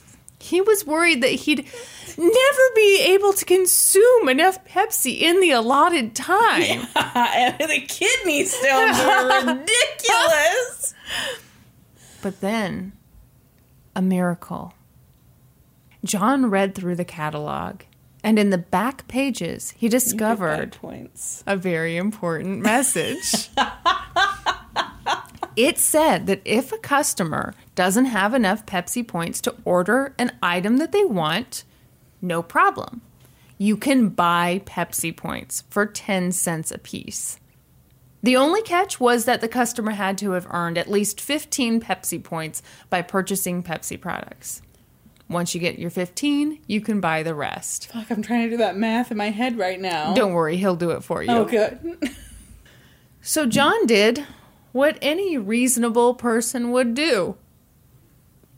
He hit up 5 wealthy investors, raised about $700,000, and on March 27th, 1996, John placed an order in the Pepsi Points catalog.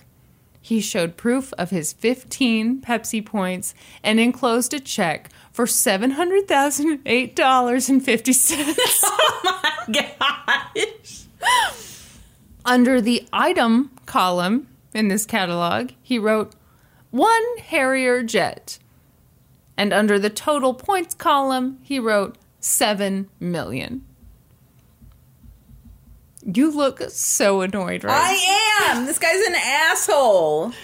5 days later, John was sitting at his house near an open window when all of a sudden a gust of wind. His Harrier jet. Pepsi delivered the Harrier jet, landed in his driveway. No, they did not. Okay, it did not happen. No, unfortunately, he got a call from Pepsi.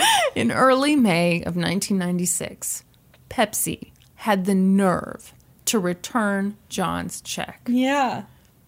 They wrote him an infuriating letter that read, "The item that you have requested is not part of the Pepsi Stuff collection.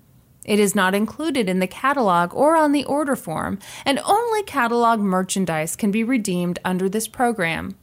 The Harrier jet in the Pepsi commercial is fanciful and is simply included to create a humorous and entertaining ad." Yeah, you fucking idiot. "We apologize for any misunderstanding or confusion that you may have experienced and are enclosing some free product coupons for your use." I know what you're thinking. Those bastards, how could they? John was outraged. He wouldn't stand for this. So he put on his Pepsi shades and said, "Let's go to court!" Fucking idiot. Are you ready to hate him even more? Yeah. So the truth is, John already had a legal team. Yeah.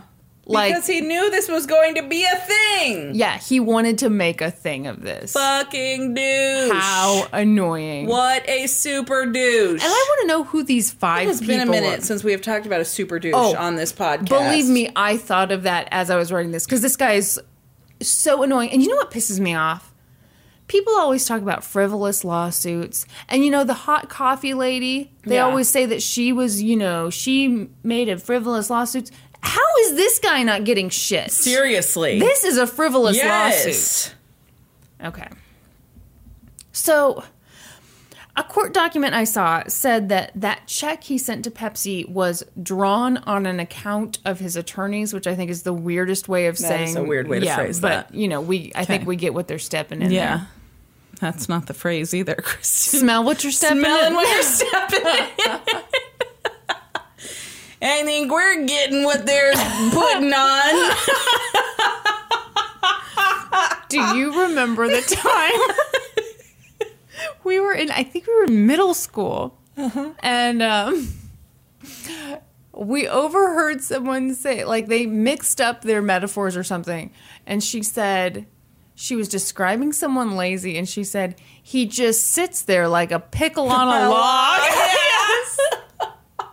A few weeks after John got that heartbreaking letter from Pepsi, his lawyer wrote a strongly worded letter on John's behalf. It read, I hate it already. I know you look so annoyed right now. I am annoyed. You know that I am not John, right? I mean, you don't have to look at me like that. It read, "Your letter on May 7th, 1996 is totally unacceptable. We have reviewed the videotape of the Pepsi stuff commercial. The videotape? It's a fucking commercial. It's like 2 minutes. We reviewed it. It took all of my intelligence to review the videotape. And it clearly offers the new Harrier jet for 7 million Pepsi points. Our client followed your rules explicitly. This is a formal demand that you honor your commitment and make immediate arrangements to transfer the new Harrier jet to our client. If we do not receive transfer instructions within 10, and then they put 10 in parentheses in case, like, if somehow you're confused by that. Business days of the date of this letter, you will leave us no choice but to file an appropriate action against Pepsi. Kristen. Yes. At this time, can you please tell us what a Harrier jet costs? $33.8 million. Yeah. Did you know that? I knew it was going to be well into the millions, yeah. So and he found a loophole to try and get it for $700,000. Yes. Yeah. We'll get more into why it is completely ridiculous. But, like, first of all, it's insanely expensive. Mm-hmm. Second of all, you can't afford to maintain it. No! It burns up gas. Where the fuck are you going to put it? Yes. In his backyard? Fuck right off. And P.S., it's for military use only. Yeah. So civilians aren't even allowed to have it. Ugh, this guy's such a douche. So I know what you're thinking. Why did Pepsi advertise it? They did it! It's a fucking joke! So that letter went out to Pepsi, and it also went out to the company that Pepsi hired to make that commercial. The president of the ad company was pissed. And he wrote back basically saying, like, there's no way you actually thought you could get a jet using Pepsi points. Our commercial was clearly a joke, and you knew it. But John was not a fan of joking, and neither were his attorneys.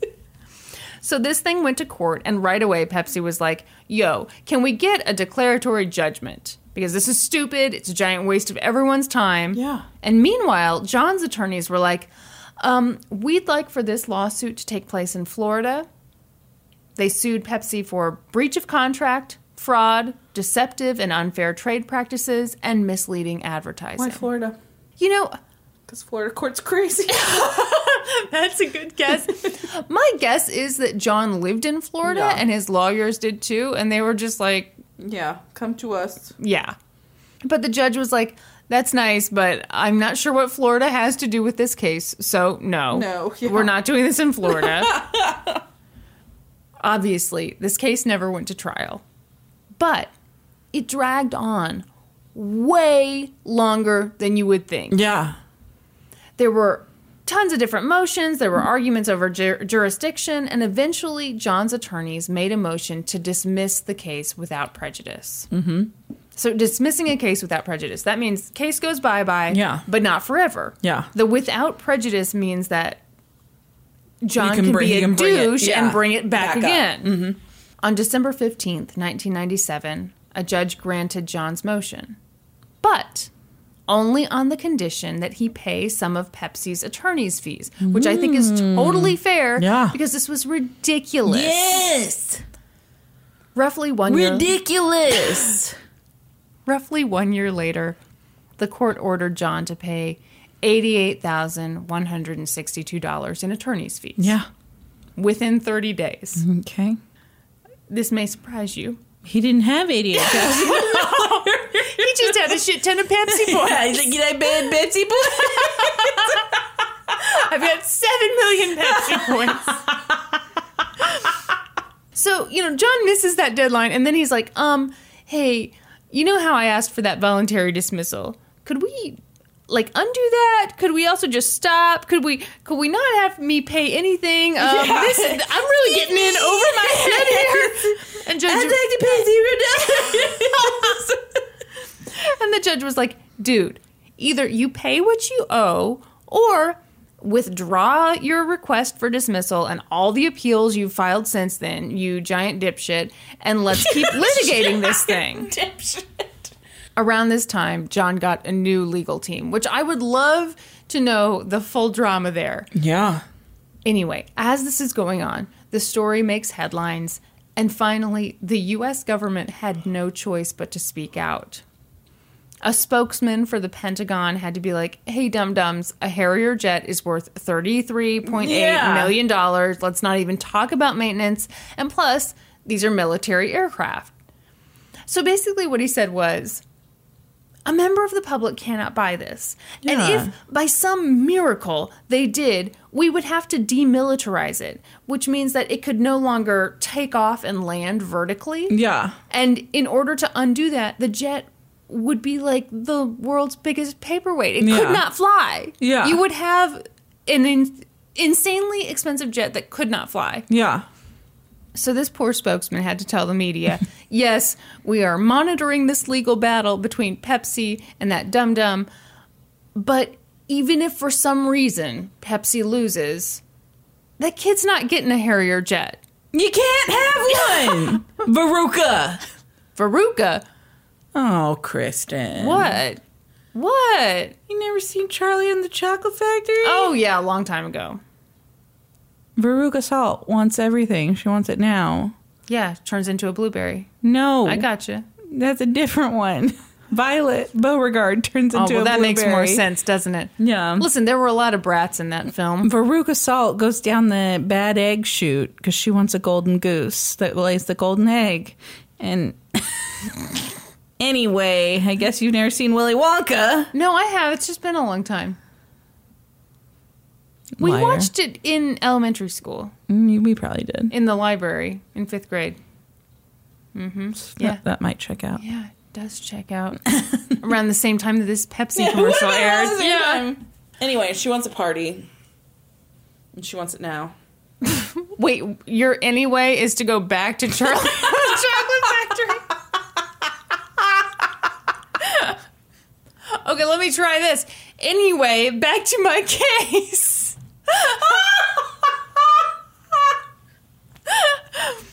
So meanwhile, anyway, so her dad buys her everything. And it just creates a real mess of entitlement, you know. Charlie turns out to be the good one. Yeah, even though he stole the fizzy lifting drink. Spoiler alert. He gets the factory. Man, spoilers, huh? You know what my favorite thing is? If you haven't seen Willy Wonka by now, it came out 40 years ago, so... My favorite thing is when Norman does a video on a game that's like 30 years old, and people are like, whoa, spoilers! Spoilers! My favorite thing to say when people complain about spoilers is to say, Bruce Willis was dead the whole time.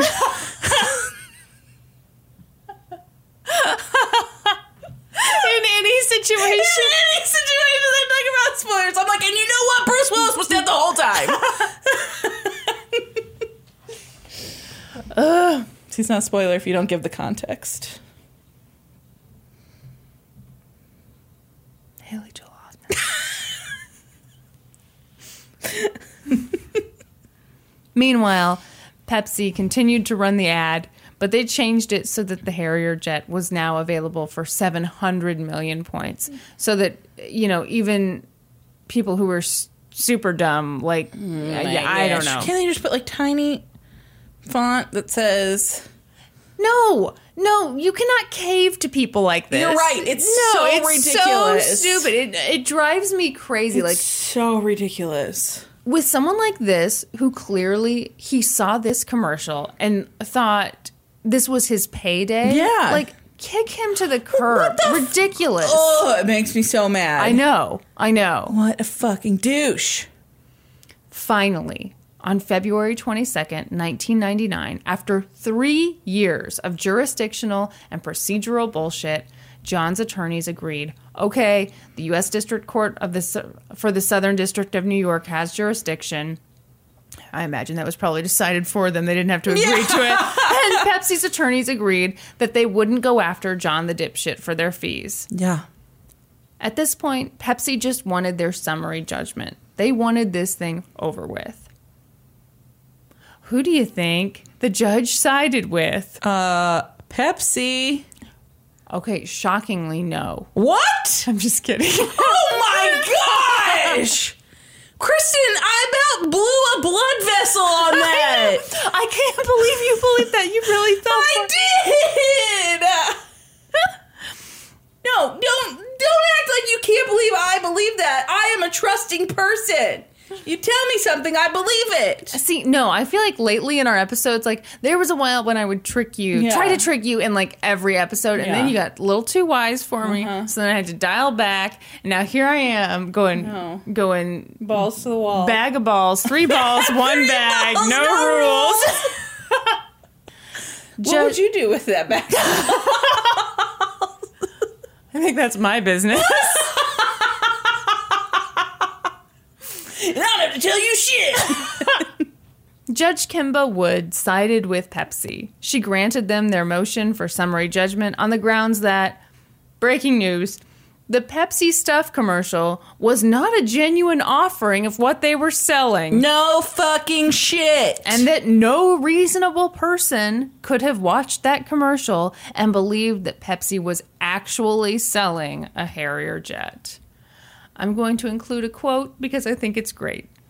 Excellent. She wrote, "The callow youth featured in the commercial is a highly improbable pilot, one who could barely be trusted with the keys to his parents' car, much less the prize aircraft of the United States Marine Corps." That's so true. So, you may be thinking that we're done here. Yeah. You may be thinking, what more is there to this case? Yeah. John appealed. Of course he did, because he's a super douche. But he super lost. Good. And that's the story of the Pepsi Points case. Oh my gosh, that was so good. Oh, it's so fun. I know that one was a little short, but it was just like, it's so insane. And you know what? There was no coagulated blood jelly. Oh, God. That made me, like, seriously, I was like... Kristen, no one died in my case. You want a cookie? I mean, I don't know what to tell you. I'm going to just randomly say coagulated blood jelly. It's your face when I say it. It's terrible. It's terrible. As humans, we're naturally driven by the search for better. But when it comes to hiring, the best way to search for a candidate isn't to search at all. Don't search, match with Indeed. When I was looking to hire someone, it was so slow and overwhelming. I wish I had used Indeed. If you need to hire, you need Indeed. Indeed is your matching and hiring platform with over 350 million global monthly visitors, according to Indeed data, and a matching engine that helps you find quality candidates fast. Ditch the busy work. Use Indeed for scheduling, screening, and messaging so you can connect with candidates faster. And Indeed doesn't just help you hire faster. 93% of employers agree Indeed delivers the highest quality matches compared to other job sites, according to a recent Indeed survey. And listeners of this show will get a $75 sponsored job credit to get your jobs more visibility at Indeed.com/podcast. That's Indeed.com/podcast. Terms and conditions apply. Do you have show notes? I do. Oh, okay, go ahead. I do have show notes.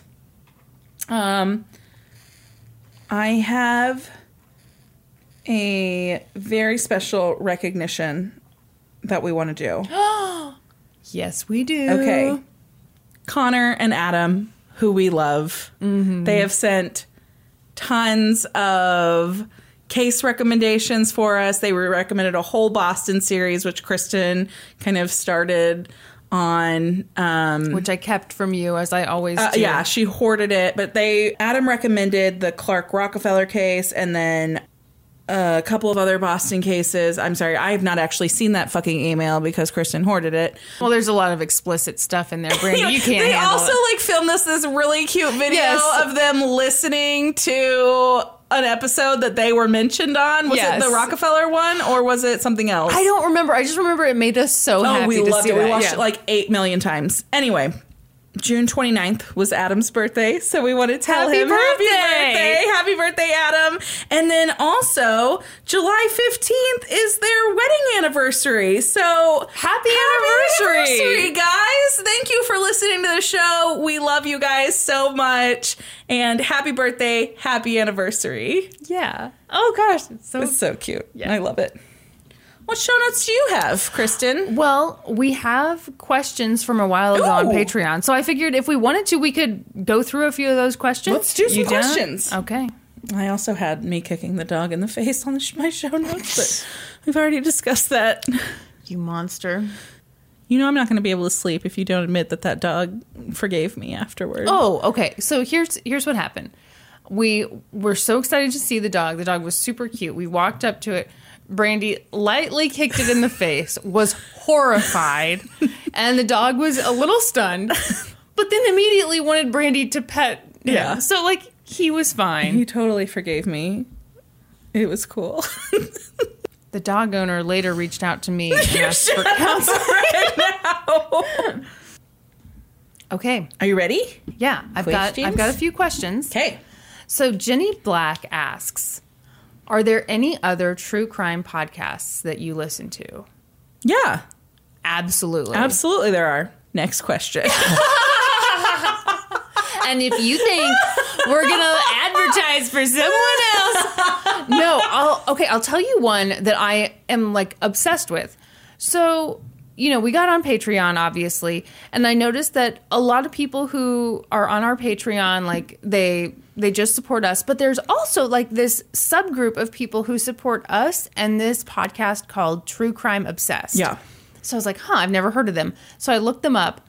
I thought it was really funny. Their reviews are shockingly similar to ours. So their reviews are overwhelmingly positive, but every now and then they get a negative one that's like, I can't stand one of the hosts' laugh. I hate his laugh. And I was like, oh my gosh. So I listened to them. I feel like he and I need to be friends. Yes. They are hilarious. They're two friends who basically watch a documentary, a true crime documentary, and then they just tear it apart. I discovered them. This is embarrassing. I discovered them like a week ago. Yeah. And, you know, I painted my kitchen. Yeah. So I had just hours to kill. And I listened to like everything they've ever done. Yeah. Big fan. Yeah. I really enjoy like serialized ones. Mm-hmm. So like I've listened to Dr. Death, Dirty John, Teacher's Pet, Up and Vanished. I really enjoyed all of those. Mm-hmm. And then I can't believe we've never mentioned this. Like, we have to mention the podcast that started this whole thing for us. Yes. My Favorite Murder. Yes. Yes. Should we talk about that a little? Yeah. So my sister is the one who gets me into all things. And so she got me into My Favorite Murder a long, long time ago. A long time ago, yes. And I remember... So I was with you you were doing my hair. Yeah. And I was like, you have got to listen to this podcast called My Favorite Murder. And I remember I told you, it's like if we had a podcast, but if we were funnier. Yeah. And so then like you got super into it. Yeah. Then we went to their live show in Kansas City. Yeah. And there was just something about it, not to sound like, but we're like, we could do this. Yeah, but it made it seem attainable. We wanted to do our own take on it. Yeah. So like we focus on the trial side of things. And if you'll notice, there was no murder this episode. That's right. Although that Harrier jet thing is just as upsetting as a murder, really. Well, and coagulated blood jelly. Okay. So yes, we do. Yes, we love true crime podcasts. Yeah. And not true crime, but Armchair Expert by Dax Shepard. Oh, God. Yeah, we haven't mentioned that recently. Jana asks, any alternative titles you had in mind for the podcast? No. I can't. I'm sure we had. Really, Norm named the podcast. Oh, he did. Yeah. Yeah, so Norm, I don't know. Well, if anyone's ever seen him do a live show at a convention or whatever, he will usually do a Jeopardy game. Yeah. And he has all these different categories, and one of them is for video game lawsuits, and he named the category Let's Go to Court with an exclamation point. And he noticed that every time he read that category name, people just laughed. There was just something about it that seemed funny. Yeah. And so when we came up with this idea, we were like, bye, thank you. And that is why he claims he owns 50% of this podcast. And we can't argue at all. Ooh, this might be a good one. Shanna asks, I'm curious, what is your favorite story you have of each other? Like when you meet someone and tell them about your friend, what stories do you think of? Ooh, gosh. I know, right? Ooh.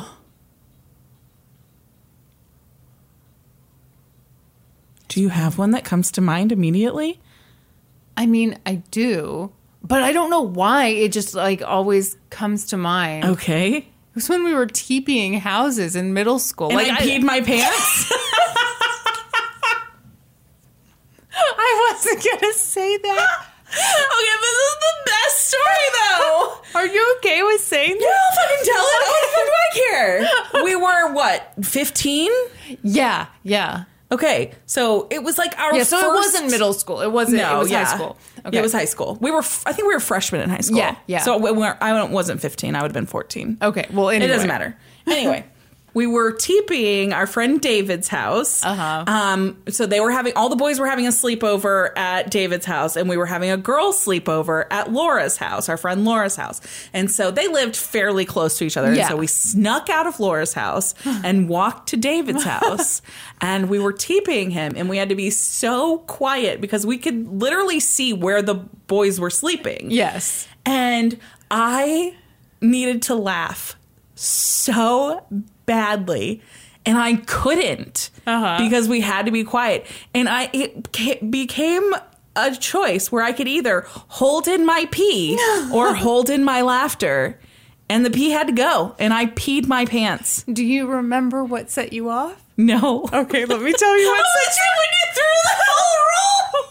So it was our first time TPing.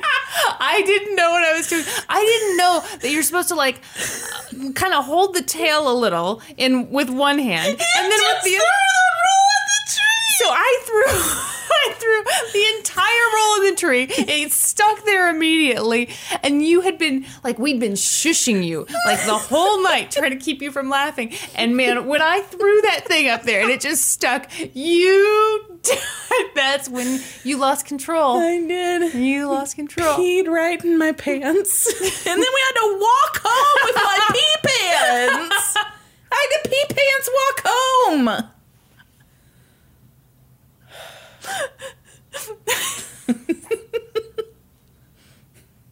I'm sorry. Okay. I hope I'm sorry. Oh no.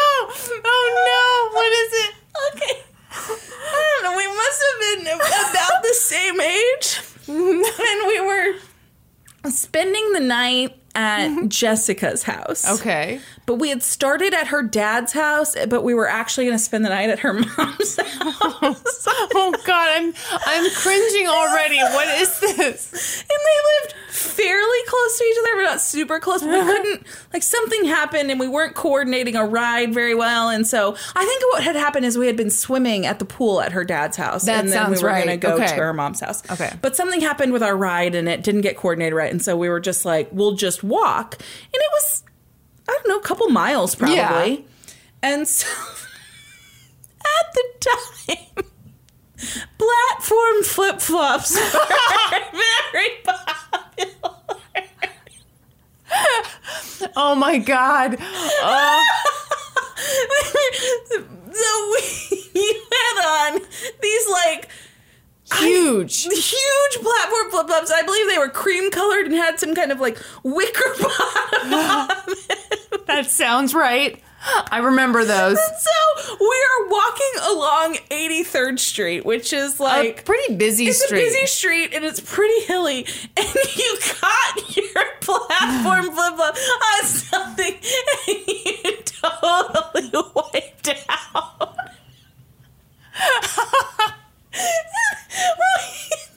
You like blew out your hooker shoe like that. And like you got up and we walked the rest of the way, but you like completely fell out of your platform flip-flop. Here's the thing with shooting up to 5'9" when you're like 12. You're like a giraffe. Falling down every minute.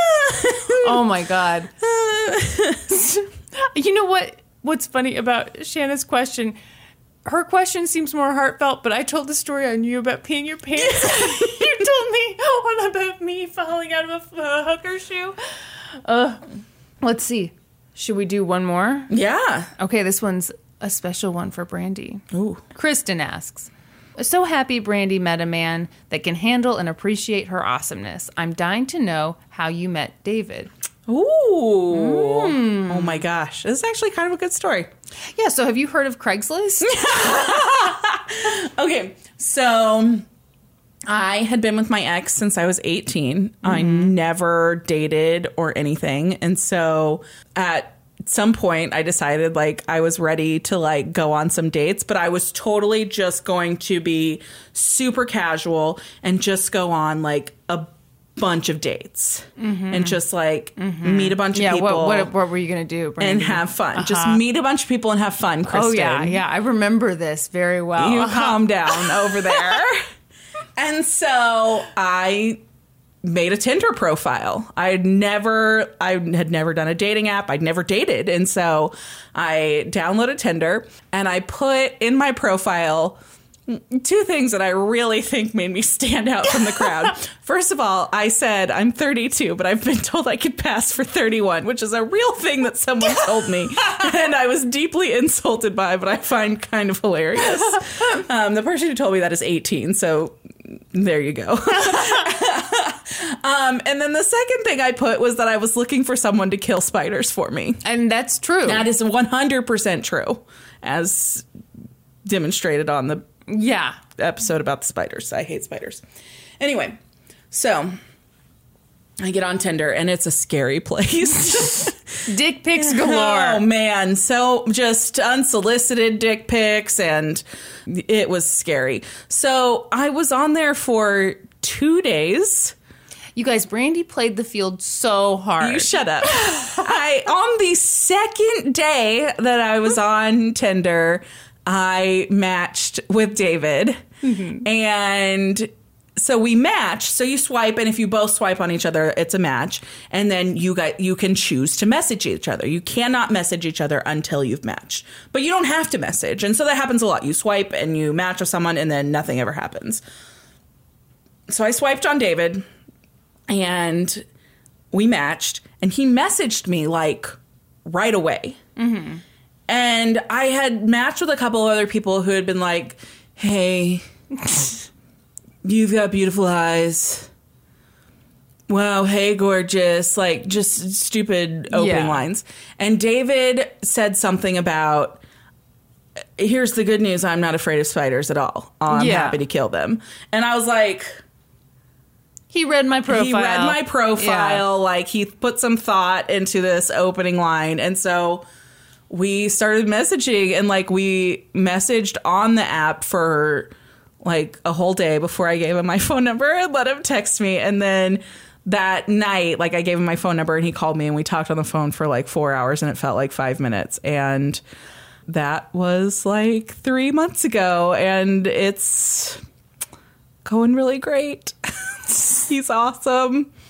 He's a really amazing guy. And yeah.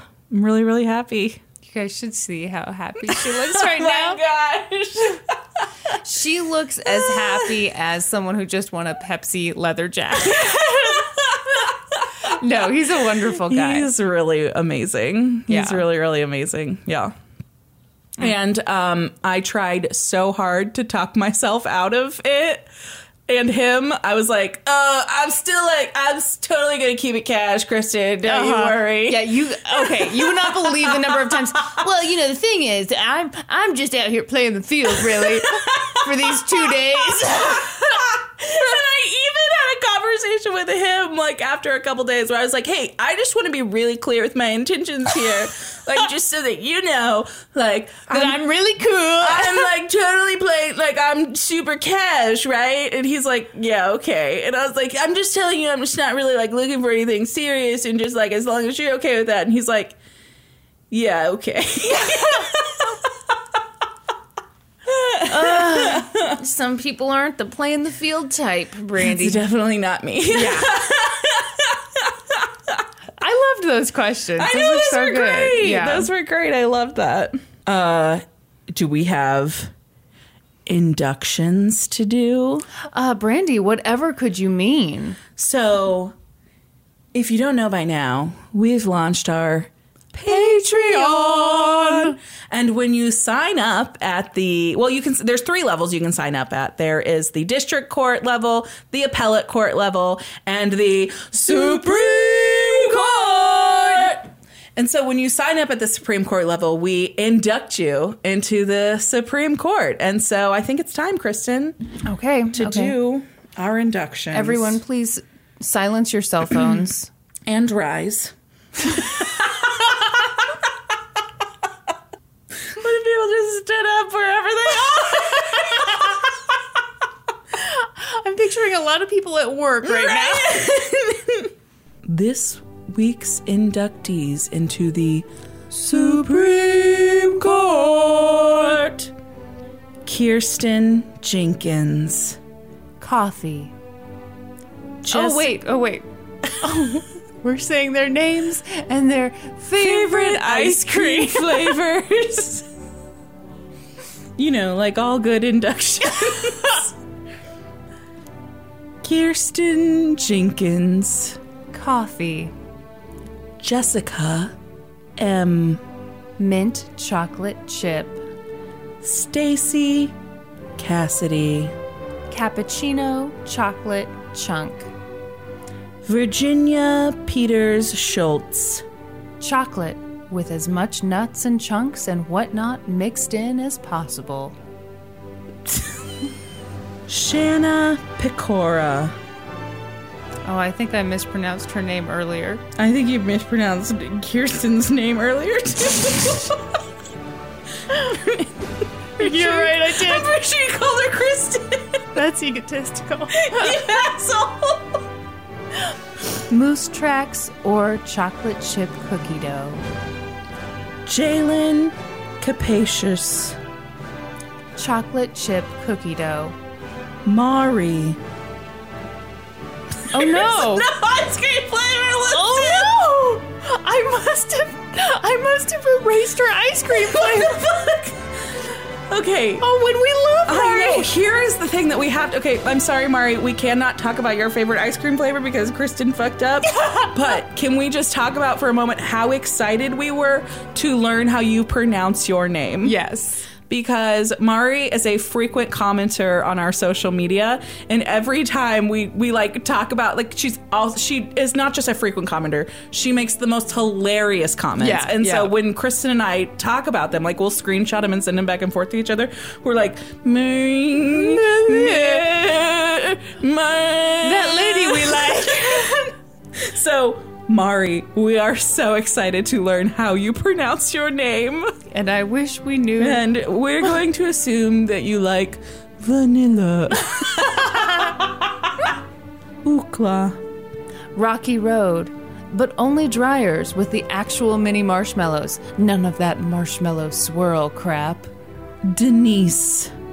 Chocolate peanut butter. Nikki. Strawberry. Mike, our favorite patron, Pickering. And he wrote, "It's a weird name, but I swear it's real. Chocolate brownie from Thrifty." That was good. That was really good.